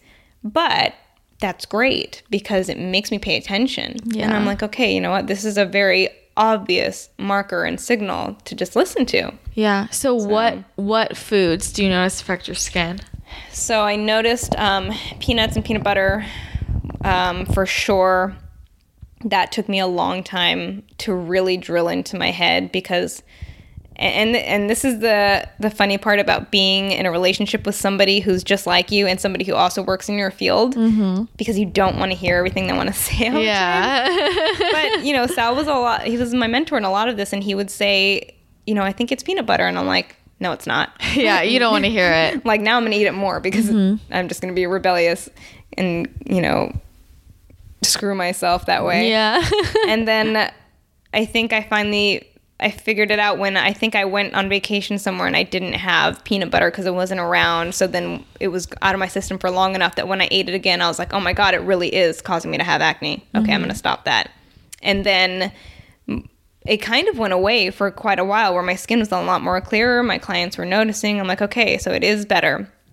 And then it came back about a little less than a year ago, and it was only, God, let's see, when was Lent? Just a few months ago, where I was thinking to myself, you know what, maybe it's chocolate, because I love chocolate. I eat chocolate a lot, and so I'm going to just try giving chocolate up for Lent just to see what that does. And I'm also going to try and take in a lot more water, because sometimes I forget. Sometimes I go so deep into things that I forget the basics. Yeah. And basically, I need more water. So I'm probably in a concentrated state of dehydration if I let myself forget about water, which I often do. So I started getting a big mason jar and just saying, this jar is going to remain full all the time. I'm going to fill it up, drink it, and then as soon as it's empty, I'm going to fill it up, and I'm just going to drink whatever's in there. So I did that, and then for 40 days I gave up chocolate, and my skin looked really good. And then I was like, well, damn it. So then I tried, not even after Lent, but like 2 weeks after, I tried a little bit of chocolate just to see, and sure enough, my skin, it's not just acne. My skin, my whole face and it's very subtle. It's very hard to see because we all live in this state of inflammation where we think it's normal. But I can tell now where my skin just gets a little puffier and a little bit more red and a little bit sore. Yeah. Like I can actually feel a little bit tenderness in my face and it hurts. And I'm like, oh shit, like that's for sure. It's chocolate, peanut butter all the way. Yeah. I haven't noticed anything else. I do have some other issues. Well, no, that's not true. Gluten can affect me if I eat it in large amounts. I can feel asphyxiated from it, which is kind of an alarming thing to feel from food. Yeah. And I do have some anxiety, so I've always wondered if that's correlated with food. It's probably more correlated with caffeine for me. But see, here's the thing. Like, I can know that, but again, I have to get there. I have to let myself get there mentally and be like, okay, we're really going to give this a go and try this, because it's really hard to get there. Yeah, it is. Well, also, the things that we feel addicted to or dependent to or love the most tend to be the ones that are causing us issues. I mean, like when I'm working with people to figure out food sensitivities and we're not testing, that's one of the top things. Or I know that personally, if I feel addicted to a food, that's probably what I'm sensitive to. Yeah. I mean, you know more than I do, but I would on this subject, but I think that's because the way intolerances are created. I mean, if we start with a stressed, leaky gut or hyperpermeability, we can call it, and then we're constantly eating the same foods and our body's going to develop antibodies toward that food, it's going to be the one that you eat a lot. So, of course, it's always going to be the food where, oh, no, that's my favorite. I eat it all the time. We'll go figure. Exactly. If we weren't in the state of constant gut hyperpermeability, we wouldn't have that problem. But with all the stress we have, all the crap in our water and rainwater and crops, and it's just, I mean, it's terrible. Go figure that we have these issues. Yeah. So a varied diet now, I think, is more important than ever. Yeah. Exactly. So what are you doing now with carb content? Are you doing keto? Are you fasting? So now I've hit a point, and this doesn't mean that I will not loop around back to tracking and stuff like that, but I've hit a point where it's a lot more intuitive for me, and I tend to just be higher fat, lower carb, because it just feels better. I try to avoid things, like I said, like gluten or things that I know I'm intolerant to. I wouldn't call it keto because I don't think I'm in ketosis necessarily, but I definitely higher fat. I mean, and good fats, right? I think I fast. Let's see here. Actually, you know what? I've been training really hard lately because I feel like my body's ready for it. So I've been eating breakfast, but usually I tend to fast often anyway, just because it feels better. But we've been doing these fasts, Sal and I, where instead of doing, intermittent fasting daily, we will do 48 to 72 hour fasts every month. And I love that. Yeah. Oh my God, I can't believe I didn't mention that yet. That is probably the most amazing thing I've ever done, because that makes much more sense in terms of evolution. Yes. Than doing it every day. Yeah, it does. And again, that's that intensity thing where people are like, well, this works, so I'll just do it every day. But feel it out and see what works best for you, and probably don't go into 72-hour fast right away. But I started off with like 24 hours and then another 48 and then another 48 and then 72. But doing them once a month, I'm finding that, because you can have different mindsets around fasting. You can definitely be fasting because you have a poor relationship with food and your body image, and you're basically anorexic and you're just restricting, and that is not going to yield you good returns, because it's not like the energy you put forth into that is the kind of energy that is going to help you. So motivation and intention matter. But when I fast, these monthly fasts, what I'm doing is I know that it's healthy for me. I'm not, training and overtraining when this is happening. I'm making sure that my environment is conducive to what I'm doing. And every time I do it, I feel like I'm losing. I feel like if I could picture myself, it's like I'm standing there with 100 chains chained to me. And that every time I fast, I get to take one chain off. Like I'm not chained to this idea that I need food all the time. Yeah. Because that's, for me, that's, everything we do is revolved around food. Yeah, it is. Every time I feel a feeling I don't want to feel, I eat food. Every time I feel a feeling I do like and I'm happy, we celebrate with food. Yeah. When I'm bored, I go to food.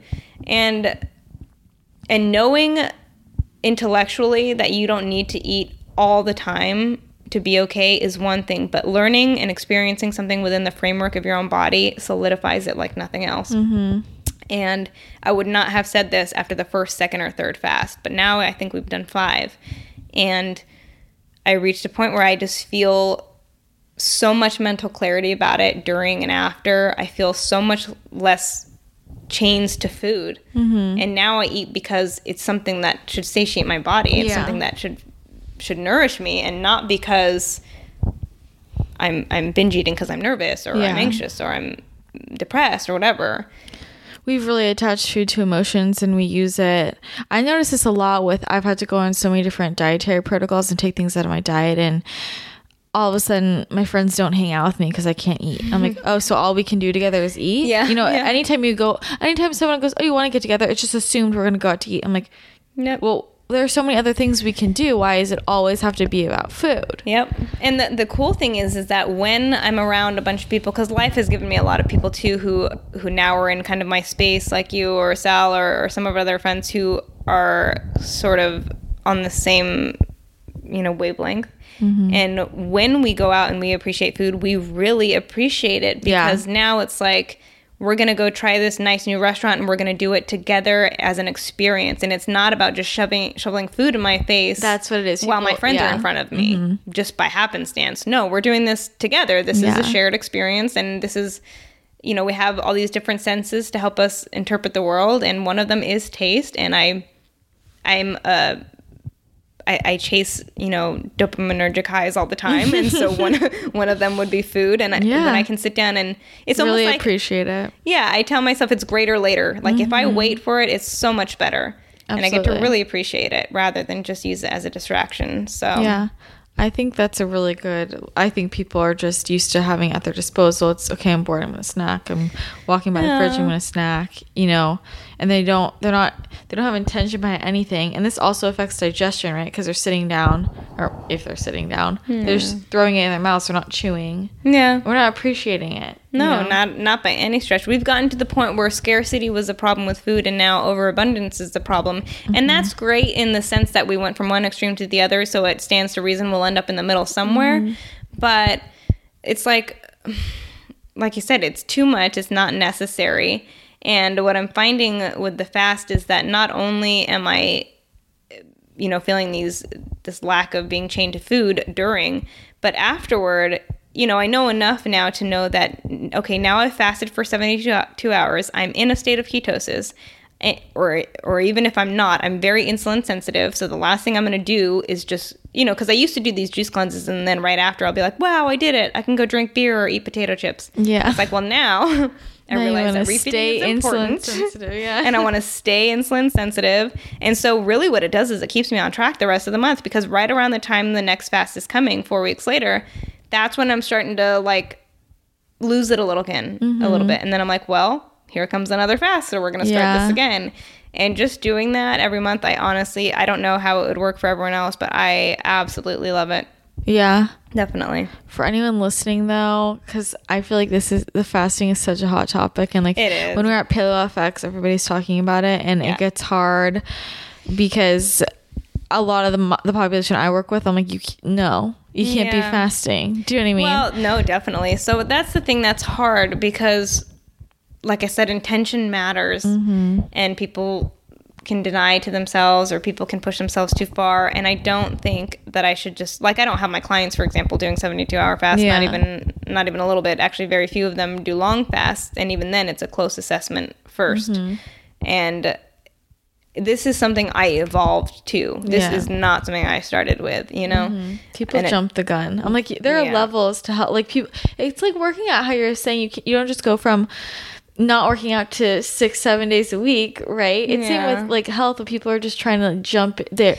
People are eating a standard American diet, I'm gonna go keto and fast every day, and I'm like, whoa. Oh yeah, I can't imagine for you, but the DMs I get sometimes, people are telling me I did this and my hair is falling out. My hair is falling out. I'm like, honey, that's not a good that's not a good sign.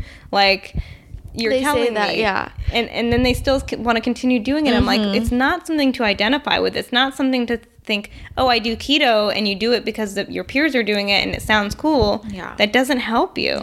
Just because it's really hard for people to understand because they just want the answers. It's hard for them to understand that just because something works well for one person doesn't mean it's going to work for you. Sorry. Yeah. Maybe like God, absolutely. us, right? Like fasting works so well for you. And I was like, no, I'm not fasting. I have hormone issues. No way. That's not going to work for me right now. And also just because it doesn't work for me right now doesn't mean in 10 years I won't want to do you know what I mean? Absolutely. There's so many other factors that go into a person's life and lifestyle that gets them to where they are. And then they have different goals too, that there is never one answer. That is one thing I found to be 100% true. There is not one black or white answer. Yeah. So I hate all these fad diets or whatever, or like, I don't know, people who claim to have the answer. No, you had the answer for you. Yeah. And maybe it's you know, have you ever seen the cartoons where like Tom and Jerry, where the cat would take a fish and put it in his mouth and pull it out, and it would be a whole fish, and then you would just see the skeleton of a full fish. Okay, that's how I feel about nutrition and fitness facts. You take everything you want that works for you and leave the rest. Just pull that skeleton out, and if it doesn't work for you, throw it away. I love that. So it's like, okay, the aspects of keto that you learn about that you think sound good, okay, try those, but you don't have to be in ketosis. Yeah. And also troubleshoot. People forget that they have control over their body. They can experiment. So, you know, if you want to make a change, okay, well then control all other factors as best you can. Make the change, journal, see how it goes, observe, and then go from there. And if it doesn't work, then move out of that. Yeah. But it's that simple. And sometimes people will say, well, I don't have the time. How do you not have the time? Because that is that's numero uno. Like, before you can work, before you can be a good mother, a good sister, a good parent, whatever, like, you have to be healthy first. You have to be your best you. You would get better returns if you make sure your cup is full first. Yeah. I think also people are afraid to trust themselves. Everybody's so busy looking for everybody else, the answers from everybody else, right? So that's what they're just taking this advice instead of what we were talking about. People have the answers for themselves. They just aren't yet able to be self-aware to understand, okay, I feel this way. And that's why something like journaling can be so powerful, because it's like you have to check in with yourself and write it out and see it on paper. I feel like shit today. I ate this. Oh. Well, so maybe some practical advice for journaling, because okay, let's assume that we're talking to people who don't know what we're talking about, because a lot of the people don't. So if you're journaling, it's a lot easier if it's just always the same bullet points instead of like a long journaling about your day. And the things you could and should list would be things like energy, mood, irritability, complexion, level of inflammation or body soreness, strength, libido, appetite, menstrual cycle, both the length of your cycle and, you know, how even things to how heavy your flow is, or how painful it is this month, whether you're ovulating or not. And then at the same time tracking food. So basically you're tracking the food every day that you have, and you're logging all these things, and you're not necessarily looking at both those things every day to try and find correlations. You're just going to gather all the information that you can first, and you're going to get into the habit of observing, and then the dots will connect themselves a lot more easily over time. You'll start to see, oh, I had inflammation in my shoulder every time I ate this thing. And maybe you can have even another pair of eyes help you when you're doing that, because that makes it a lot easier. But those are the kind of things you want to look at. And then anything that applies to you. So like for the girl who DM'd me, maybe the consistency of how much her hair is falling out. Like that's not a good thing. And that's a very obvious signal that you want to take note of. So those are really good tips. Yeah, I think that's a little bit more practical. Yeah, that is. This is random. Do you train fasted? I do. Okay. Not because I believe that's like the best way to do it. I actually don't. I just wake up in the morning and it's easier for your schedule. Yeah, and I think I like the way it feels better. Just I don't want to be full. Yeah, me too. I used to be the opposite, and now I am the opposite. Now I like working out fasted. It feels better on my stomach. I actually had to get myself to be okay with eating after my workout, because people think that you have to hit this anabolic window and eat right after you work out, and it's like you actually probably don't want to. Your body's kind of in a state of inflammation. It's a good thing because you just worked out, but your body doesn't need to be digesting food right now. So right away you don't need to eat.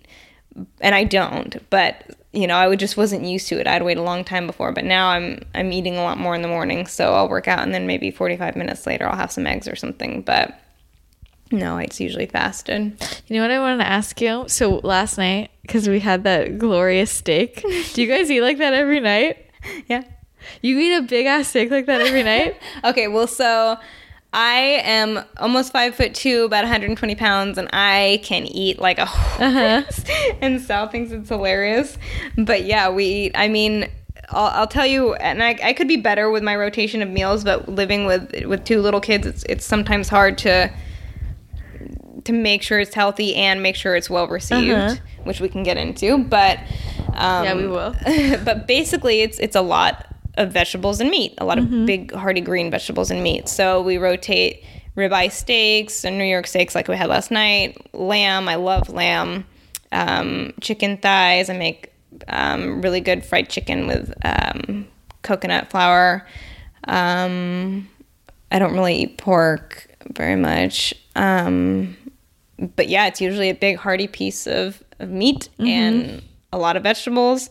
And then every once in a while we do it where we have like not necessarily a vegan day, but as close to a vegan day as possible. And that honestly we go by feel. Oh, and I should say we eat a lot of fish too, actually. But yeah, I was shocked because usually whenever I eat with someone else, I always know that I'm gonna have to go home and eat more after because I'm never served enough food because I eat a lot of food. Oh really? Yeah. Okay. And yeah, I was really surprised you ate your whole steak. I was like, yes, that's oh yeah, I was surprised. I was like, did they fast today? Is this like the only meal they ate today? No, that was my third meal. Yeah, see that was my fourth meal, and I was like so pleasantly surprised because that's never happened to me before. Yeah. Every time I go out, I don't get enough food, and so I thought I was gonna have to eat when I went home because we got you. Yeah, that was amazing. So I was so impressed. I love that. And it's funny because like when my metabolism was so slow and I had to restrict calories so much, I hate that because I mean I eat a good amount of food. And I like being able to eat a lot of food. Yeah. And that's why I'm like, I don't want to downregulate it. Like I want to eat a shit ton of food. I mean, yeah. And it's like nice and hearty, and then right after that it's like we're starting to bed down a little bit later on. So usually we would go for a walk or something after we eat. But regardless, I don't want to go to bed overly stuffed, but I would like to go to bed satiated. Yeah. So I don't think there's all these rumors. I don't think it's a good idea to go to bed feeling hungry. No. Because then your body's in a state of stress and then your body cannot repair during the night, right? Sure. Like you shouldn't, you don't want to, people are like, it's good to go to bed hungry. I'm like, no. See, that's if the you thing. feel hungry, it's good to go to bed hungry. In what context? Exactly. Like, that's half of a sentence. That's half of a thought. True. You know what I mean? And so play with that. Like maybe don't do that for a little bit and see how you feel. Yeah. And like I said, just implement new ideas and then observe. Yeah. Let's talk a little bit about, because you would know about getting kids to eat healthier and what you've learned. Yeah. And how you deal with the food. It's funny because I think that I have a little bit of an advantage because the kids here are Sal's kids. So I have maybe, because I'm coming from like a step parent role, it's easier for me to be maybe a little bit more objective or less emotionally attached. But is it harder for you? Because I would feel like it would be harder because I would want to make sure they didn't get mad at me. It was at first when I was first getting to know them. At this point, I mean, they're 12 and 8 years old, and they're so well behaved. They're very well behaved, right? They're very well behaved. Like God-given children. Yeah. I'm very lucky. But at first, I really wanted them to like what I gave them because they come from a home where their grandmother is, a Sicilian wonderful cook. Their mother is an Italian wonderful cook. And here I am. I've been living in a hotel room for 4 years on tour, and I don't cook. Yeah. And I'm like, oh my God, I don't want them to not like this. So that happened at first. And then I realized, you know what? I'm not here to be liked. I'm not here to be your friend. I'm here to be another parental role. And I can see certain things that you need help with and work on. And I'm going to do that, especially if it's easier for me. than, let's say, than their actual parents. And maybe, like I said, maybe that's because I'm in the step-parent role.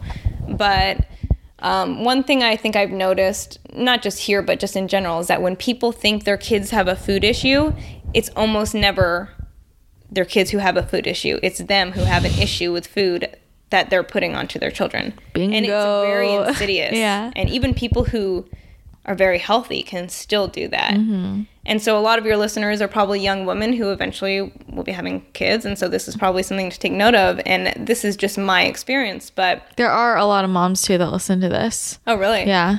Well, so here's the thing. It's a constant, it's like an age-old fight of what happens at the dinner table. Yeah. And so for me, I found it very stressful. And I could clearly see what was happening. And so everyone has their... It turns into being a power struggle at the dinner table is what happens. And I think that happens because parents don't know where their power starts and ends and where their children's power start and end, because we have to be honest, children have a certain amount of power and rights to their own body. Yeah. And we confuse and blur those lines. And so every child is different for how, maybe some kids don't eat at all. Maybe some kids only eat pizza. Maybe some kids don't like vegetables. But I can give you my experience, and then we can use that concept and spread it along other scenarios perhaps. But with Sal's daughter, like I said, she's 8, and she does not eat the standard American diet. She definitely eats healthier than most children her age. But she really likes the starchy carbs. If she could eat pasta and rice and bread all day, that would be her... she would love to do that, right? She doesn't want anything else. And she doesn't mind vegetables, but she doesn't really like meat. So what I noticed with her is that it was easier for me to feed her in courses and to use that which she wants the most to get her to eat the food that I need her to eat. But the goal is not, when you ask people what's the goal at dinner, they say, well, to get my kid to eat the food I make. No, that's not the goal. The goal is to get your kid to eat the food you make in a way that they have willfully decided to and have created positive associations with while doing it, or at least have not created negative associations. So with his daughter, I bring out the vegetables first, and I make sure to put a certain amount on there that it is the amount I expect her to be able to eat and want her to be able to eat, and is balanced with the rest of the food. And when I started doing this, I put the plate down, and she says, well, where's the rest of my food? And... Okay, and then what'd you say? And then so I told her there is more food coming, but we're going to eat in courses. And so what's on your plate now, you don't have to eat. It's your body. You decide what you want to eat. But I made the food, and I decide what happens with the food. And we can't have what's next until you eat what's on your plate. And this is a part where it's like... That sounds really simple, right? But it's the way you deliver that, because I can easily say that with a mean tone. Or when she says, okay, fine, well, I'm not eating, I can say, okay, well, maybe just eat one. Well, no. Like I said, this is not a punishment. This is your body. You do whatever you want. And I'm fine with the outcome. And the problem is that most parents would assume and hope that their child chooses the right choice, that I'm going to eat what's on my plate. Well, guess what? They might not do that. Yeah. Because they're going to find the limits of where their power ends, just like you're trying to with them. And they're going to push you, and they're going to say, one of the things they might say is, well, what if I just eat 2? Or I don't want this, or I'm really hungry. And what I do is I explain back, why we're doing it this way, but I'm not going to go into a back and forth dialogue, because that is, again, giving up my power. Now I'm giving the power to this child that's supposed to be mine, and I'm taking away hers by telling her she's wrong about what she needs to eat. Yeah. I want her to feel like she gets to decide, and I want her to do that, like I said, with positive associations. So okay, I'll reiterate once more. It's your body. You don't have to put anything in it that you don't want to, but you can't have the next part of the meal until you eat that, and then she'll eat that, and I'll bring out the meat. Okay, and then she eats the meat. And then she's happy in the end, because then she gets what she wants in the end. So I bring her food. And I explain to her there's a dialogue, not necessarily at the dinner table, because I don't want too much dialogue about food during eating, because it's like, then it gets to be too much talk about it, and I think it's not healthy for them. But I explain, this is not about punishment. This is just a balance. Like, food has, the rice you eat isn't bad. It's not a bad food, because she'll say, it's not unhealthy. I want to eat that. Well, no, it's not unhealthy. But if you have too much of one thing and not enough of other foods, it can be unhealthy. So I'm just giving you the right amount of food. But what I'm doing there is I'm basically saying my power is that I have control and power and a right over what I cook and how I serve it, and that's and what I present to these children. Her power and their power is what goes into their body. You can lead a horse to water, but you cannot make them drink. And it is not in my best interest to force either, because that will create a negative association, and it will also make her feel like I need to be told what I can put in my body. That just instills that idea that later on, I'm not going to listen to my own intuition. I'm going to read things to tell me what I'm supposed to eat, or I'm going to listen to the fad diets. No, if you say you don't like something, I'm going to listen to that. I'm going to respect that. And then after dinner, if what you did is you didn't eat your food, I'm not going to say things like, well, you know what? You don't get to pick the movie tonight because you didn't eat, your vegetables. Because that's, again, a punishment. And this is not about punishing your kid. Yeah. And so I know it sounds very simplistic, and the truth is it is. It's just hard to implement because, like I said, it's not usually the kid who has issues with food. It's the parent who has issues with their kid and food. It's really important because when I reflect on like my relationship with food and how I fell into eating disorders, and I think about the way I grew up, and when I was at the dinner table, my mom would serve me a big dinner, and then she would make me this small salad and a cup of fruit, and I did not want to eat the salad or the fruit. After dinner? Yeah. Okay. And she said, and so I'd fill up on all this food, right? And then she'd say, you can't get down from the table until you eat your fruit and salad. And I would say, I don't want it. And she goes, well, you're not allowed to leave the table until you get down, until you eat it. And I would just sit there and I go, well, then I won't leave the table. And see, that's both of you going to the ends of your force, right? Yeah. And then it would turn into, we would get nowhere. And then it would turn into, okay, I'll make you brownies if you eat the fruit and the salad. And the salad was iceberg lettuce with ranch dressing on top and maybe some shredded carrots. Okay, like 90s salad. These bowls, you guys can't. These bowls were they were like literally a cup size, so like the size of my hand. So you'd get that and a brownie. Yeah, basically. So once I ate that, I knew, and I would just force it down, and I was already stuffed. And at this point, I'm stuffed, but I thought, okay, well, I did that hard work of eating this food I don't want, so now I'm gonna make room in my stomach for a brownie. And that was also my way of making myself feel better. And this eventually was so tied into me falling into binge eating disorder, right? And turning into food and building those negative associations with then fruit and any type of salad or any type of vegetable. Like, I didn't have any type of vegetable literally until I was 20. No, same. Besides that. I've never met anyone like that. I did not have any. Yeah, no water, no vegetable, like fruit if it was in the form of a dessert. Yes. Oh my goodness. Yeah. That's the same way. Right? Terrible, right? And I think a lot of that was rooted in the way that was presented to me. And she didn't mean to do that. No, but it makes me so much more aware now. Yeah. But I think that's why I think people need to keep sight of the fact that what is the goal? The goal is to have your kid eat the food, feel like they have decided to on their own willfully, and to create positive associations while doing so, or at least not create negative ones. So when it turns into a power struggle where now you're bartering with your kid and you say, well, eat 2 and I'll give you that. Now what you're doing is you're giving up your power. Yeah. And of course, if you're going to do that to a 6, 7, 8-year-old, they're going to take it because, again, they're trying to find where their power ends. You already know. And so they expect you to create that clear line and that clear and consistent, barrier. And so, and I think that that's respectful because,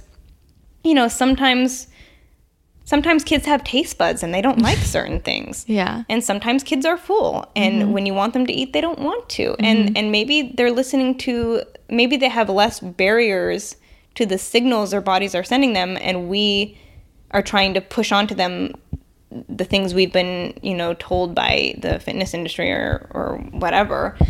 And it's not, maybe they're the ones with the right answer. So I want to respect that. And that doesn't mean that your kid has the right idea when he wants to eat ice cream all the time. No, like I said, my right is what I buy and what I present. And your right is what you put in your body. And I'm going to respect that. So do you buy any treats? How do you handle that with quote, junk food? Good question, because it sounds as though I'm saying we don't ever have any of that stuff. We do. And it's a fact of life. It's there. You can't just pretend it's not there. And oftentimes you can use it to your advantage. And that doesn't mean, hey, eat 2 bites of this and I'll give you a popsicle. But you can use it to your advantage in that when you tell your kids about balance, that yes, you can have this sweet because it fits in the rest of what you ate and it makes sense now. But we have, you know, the kids eat things like popcorn or frozen yogurt, and we tend to get like the healthy version of most things and organic stuff, and we limit it.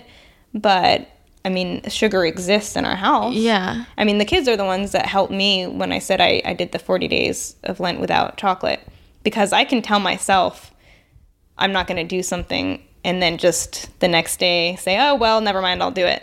But when I told them, they were like, okay, you're not going to do it. So I'm like, if I expect them to have a little bit of like discipline, I can have that too. So how do you incorporate those foods without, again, making it like a treat? You know, like building like as a reward. Do you know what I mean? Yeah, so that can be tough, but also it's not. I know people say, well, don't use it as a reward because it's not. Sometimes, in some ways, it can be, in the sense that if we are at a party or if we're celebrating, I think there was something we were celebrating recently. I can't remember, but one of them did something very good at school, and we thought, okay, let's celebrate, and we had a treat, and we're telling them in not so many words, and words they'd understand, that it's good to experience these things together if what you're taking from that is the experience. And the shared experience, not just, okay, we get to do this, so we're going to have ice cream tonight, so you quickly wolf it down before I even sit down. No, that's not what we're doing. You know? So I think it's not about the food is just there. That's right. Yeah, exactly. And it still, that one's insidious too, though, about not making it a reward, because, you know, sometimes when your kid asks for something and they've been, you know, good all day or whatever, and their diet has been healthy or whatever, and you say, yeah, okay, then you're like, oh man, I just reinforced that as like as a treat, and I didn't even mean to. That was completely unwittingly done. And it happens, but you keep it in check. And like I said, it's like the same thing with anything else. You have to be an example, and that kids are very smart. And we like to think that they don't know what's going on, but they do. No, they're smart. Yeah, absolutely. And so if we just eat a certain way and we have certain things in the house, and we don't have certain things in the house, that's just the way it is. And so, do you have any tips for people who say, my kids just won't eat vegetables? Well, you can try the course thing, like I said. And so here's the thing. You have to work within the limits of the child, and you have to grow those limits. So if your kid eats no vegetables at all, then you're not going to go put a big plate of like steamed spinach on their plate and say you don't get anything until you eat the next one. Yeah. But you can start with a little bit of something that you know is probably more palatable. And again, it's the delivery. It's not, hey, eat this and you don't get what's next until you eat that. I'm going to get mad at you until you do. It's, okay, you don't have to eat it. That's fine. But what's coming, unfortunately, you don't get to have then, because these go together. Okay, well, I'm not eating. Okay. And you have to be okay with that. And that's very hard. But trust me, your kid's not going to starve themselves. Okay, let's say the next night comes and he does it again. Okay. Well, guess what? He's not going to do it for too long, because what are kids? They are conditioning machines. You condition them. And if you tell them, and if you're very consistent, then they know that that's a hard wall, that's just what's going to happen. Yeah. If you're not consistent sometimes, they're going to forever think they can play with that line. They're never going to know where the line is. Yeah. So it's a matter of, like I said, knowing and exerting your own power appropriately and respecting theirs. And so a kid, trust me, a kid will eat vegetables if that's what they have to do to eat. Yeah. And you can switch stuff up for them. It's not like you can say, well, it has to be this one vegetable all the time, and I know they hate it. I mean, play with different foods. Yeah. The one thing I don't like, and I'm not saying I don't understand the intention behind it, I do, but when people are like, just try it once, just try it. I just want you to see you never tried it. Guess what? I have never tried something with the feeling of I hate this and I don't want to do this and liked it. Yeah. Because the feelings associated are like I hate this. Yeah. So it doesn't work.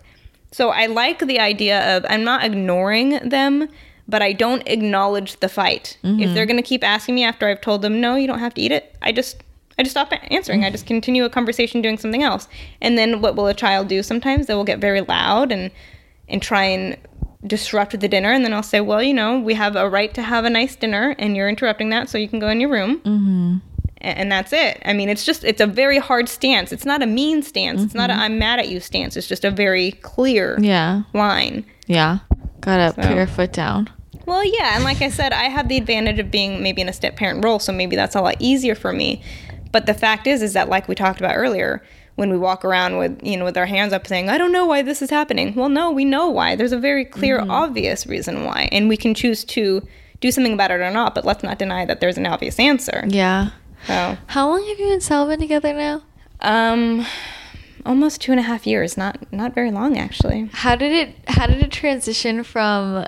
So you were at the gym that he owned at the time, right? He didn't own it. He was just working there, but he had owned it prior to that. Yeah. And then how did it transition into you guys dating? I came back to the gym one night. So when I met him, he was still married. So to me, he was just this person I worked with, and he was interesting, cool. I listened to his podcast, but that's, you know, where it ended. And I was on a date one night, and it was a horrible date. And I came back to the gym afterwards just because it was on my way. And I wanted to see if anyone was there. And he was there, and he was saying, you know, he and his wife had split up, actually. So I was like, oh, okay. Well, that sucks. Yeah. And, you know, from then on, we got to know each other more like coworkers do. But I assumed he was going through something very, you know, I'm very empathetic. So I just wanted to make sure that he knew that we were all there for him. So I had a time where I said, because I was still new there at this time, I told him and the owner, hey, why don't we get together and like we're coworkers. I mean, everyone's self-employed here, so you can really lose that feeling of having like coworkers because they're not necessarily your coworkers. So I was like, let's go do something. So they're like, okay. And then on the last minute, the other girl canceled. So it was just me and Sal. And we just talked forever. I mean, I think we talked until like 4 a.m. about just, I mean, I think I showed him something like, he said a word that was kind of an obscure word. And I was like, oh my God. I was like, I think I said something like, I'm into words. He's like, what do you mean? And I was like, no, look. And I showed him that I keep this list of like really obscure words and what they mean, because I don't know. I like that. And I thought, and as I'm showing him, I'm like, oh God, this guy's going to think I'm such a nerd. Yeah. And then he was like, oh my God. He's like, I do something like that. And I was like, cool. So then he starts teaching me, and I'm, like I said, if I'm into something, I just really delve into it. So I was really into training at the time, but I was new and I didn't know the right information, but I finally knew that I didn't know it. So I asked him, I said, you know, explain to me shoulders and the knees and how they work and how to diagnose this and, you know, how to assess your clients. And he was like my mentor for that for a very long time. And then it just went on from there. And then we just fell very, very hard for each other. And that was it. Wow. What's it like dating someone who is like what's it like dating someone in the Mind Pump world? I think it's so interesting. It doesn't feel like I'm dating somebody in the Mind Pump world. I don't know. If anything, I feel like... Do you listen to their podcasts? Oh, all the time. Definitely. I feel a part of the whole thing. I mean, even Katrina too, Adam's girlfriend. I mean, we all are very supportive and give what we can. And when Sal comes home and talks about his day or the things he wants to talk about, I mean, I'm here to support him, and not in a way that is self-interested, if that makes sense, but whatever is good for the podcast or the evolution of what he's trying to do.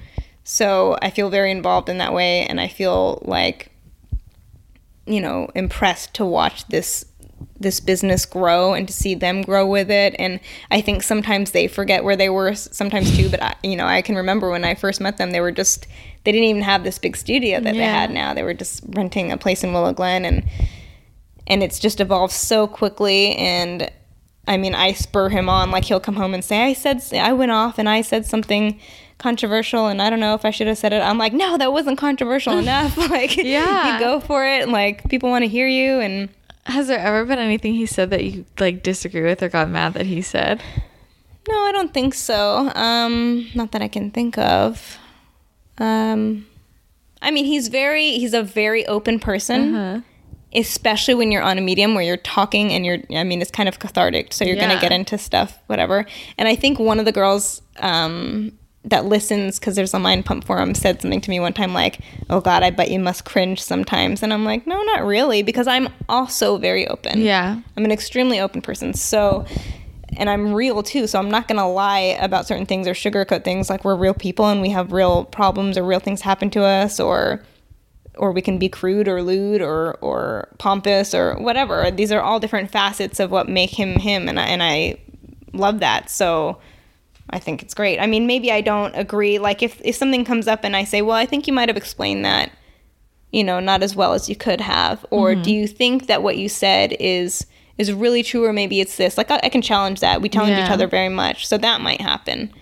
But again, it's in the interest of the show and not really a self-serving interest, which I kind of like, because I didn't know that, I didn't realize I could be such support for him. So I like being able to be that. I keep telling them, I'm like, I really want you guys to have a podcast where you all bring on your significant others, because I think that would be so funny. I've heard that a lot, and that sounded really cool at first. But here's the thing.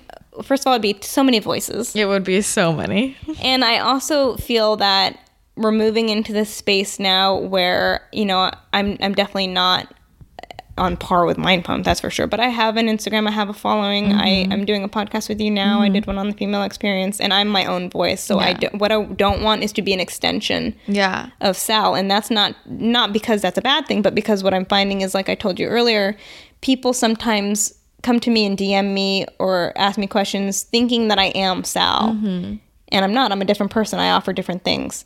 If we were exactly the same, one of us would be redundant, right? Yeah. So I think that I want to disassociate from that as much as possible and just stay independent in what I do. And I mean, if they ever ask me to, I think that would be awesome too, but it's not what I'm going for. Yeah. That's why it can be hard sometimes to, like, because you have your own things to say and a lot of your own knowledge, and you are different, even though you guys are similar, you're different, right? And it can also be hard because in a situation like that, I mean, I dealt with this with my old boss. Like, I feel like everybody is just trying to get to me to get to her.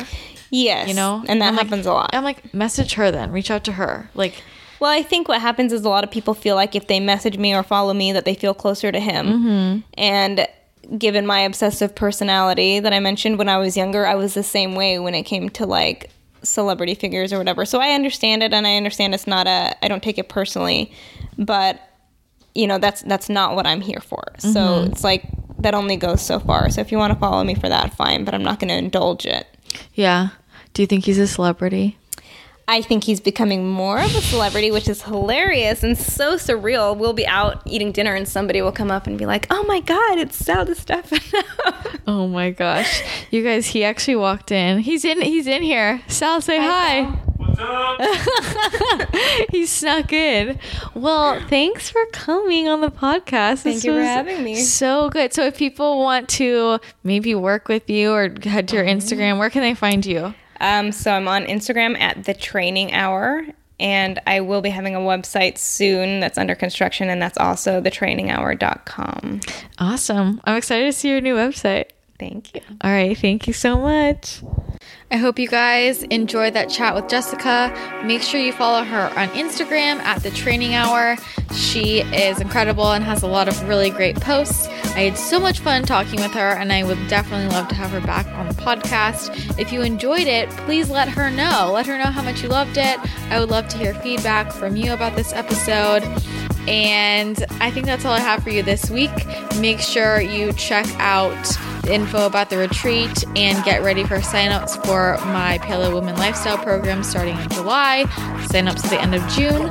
And that's going to be it this time. So I hope you guys have a great day, and I'll talk to you again next week. Bye.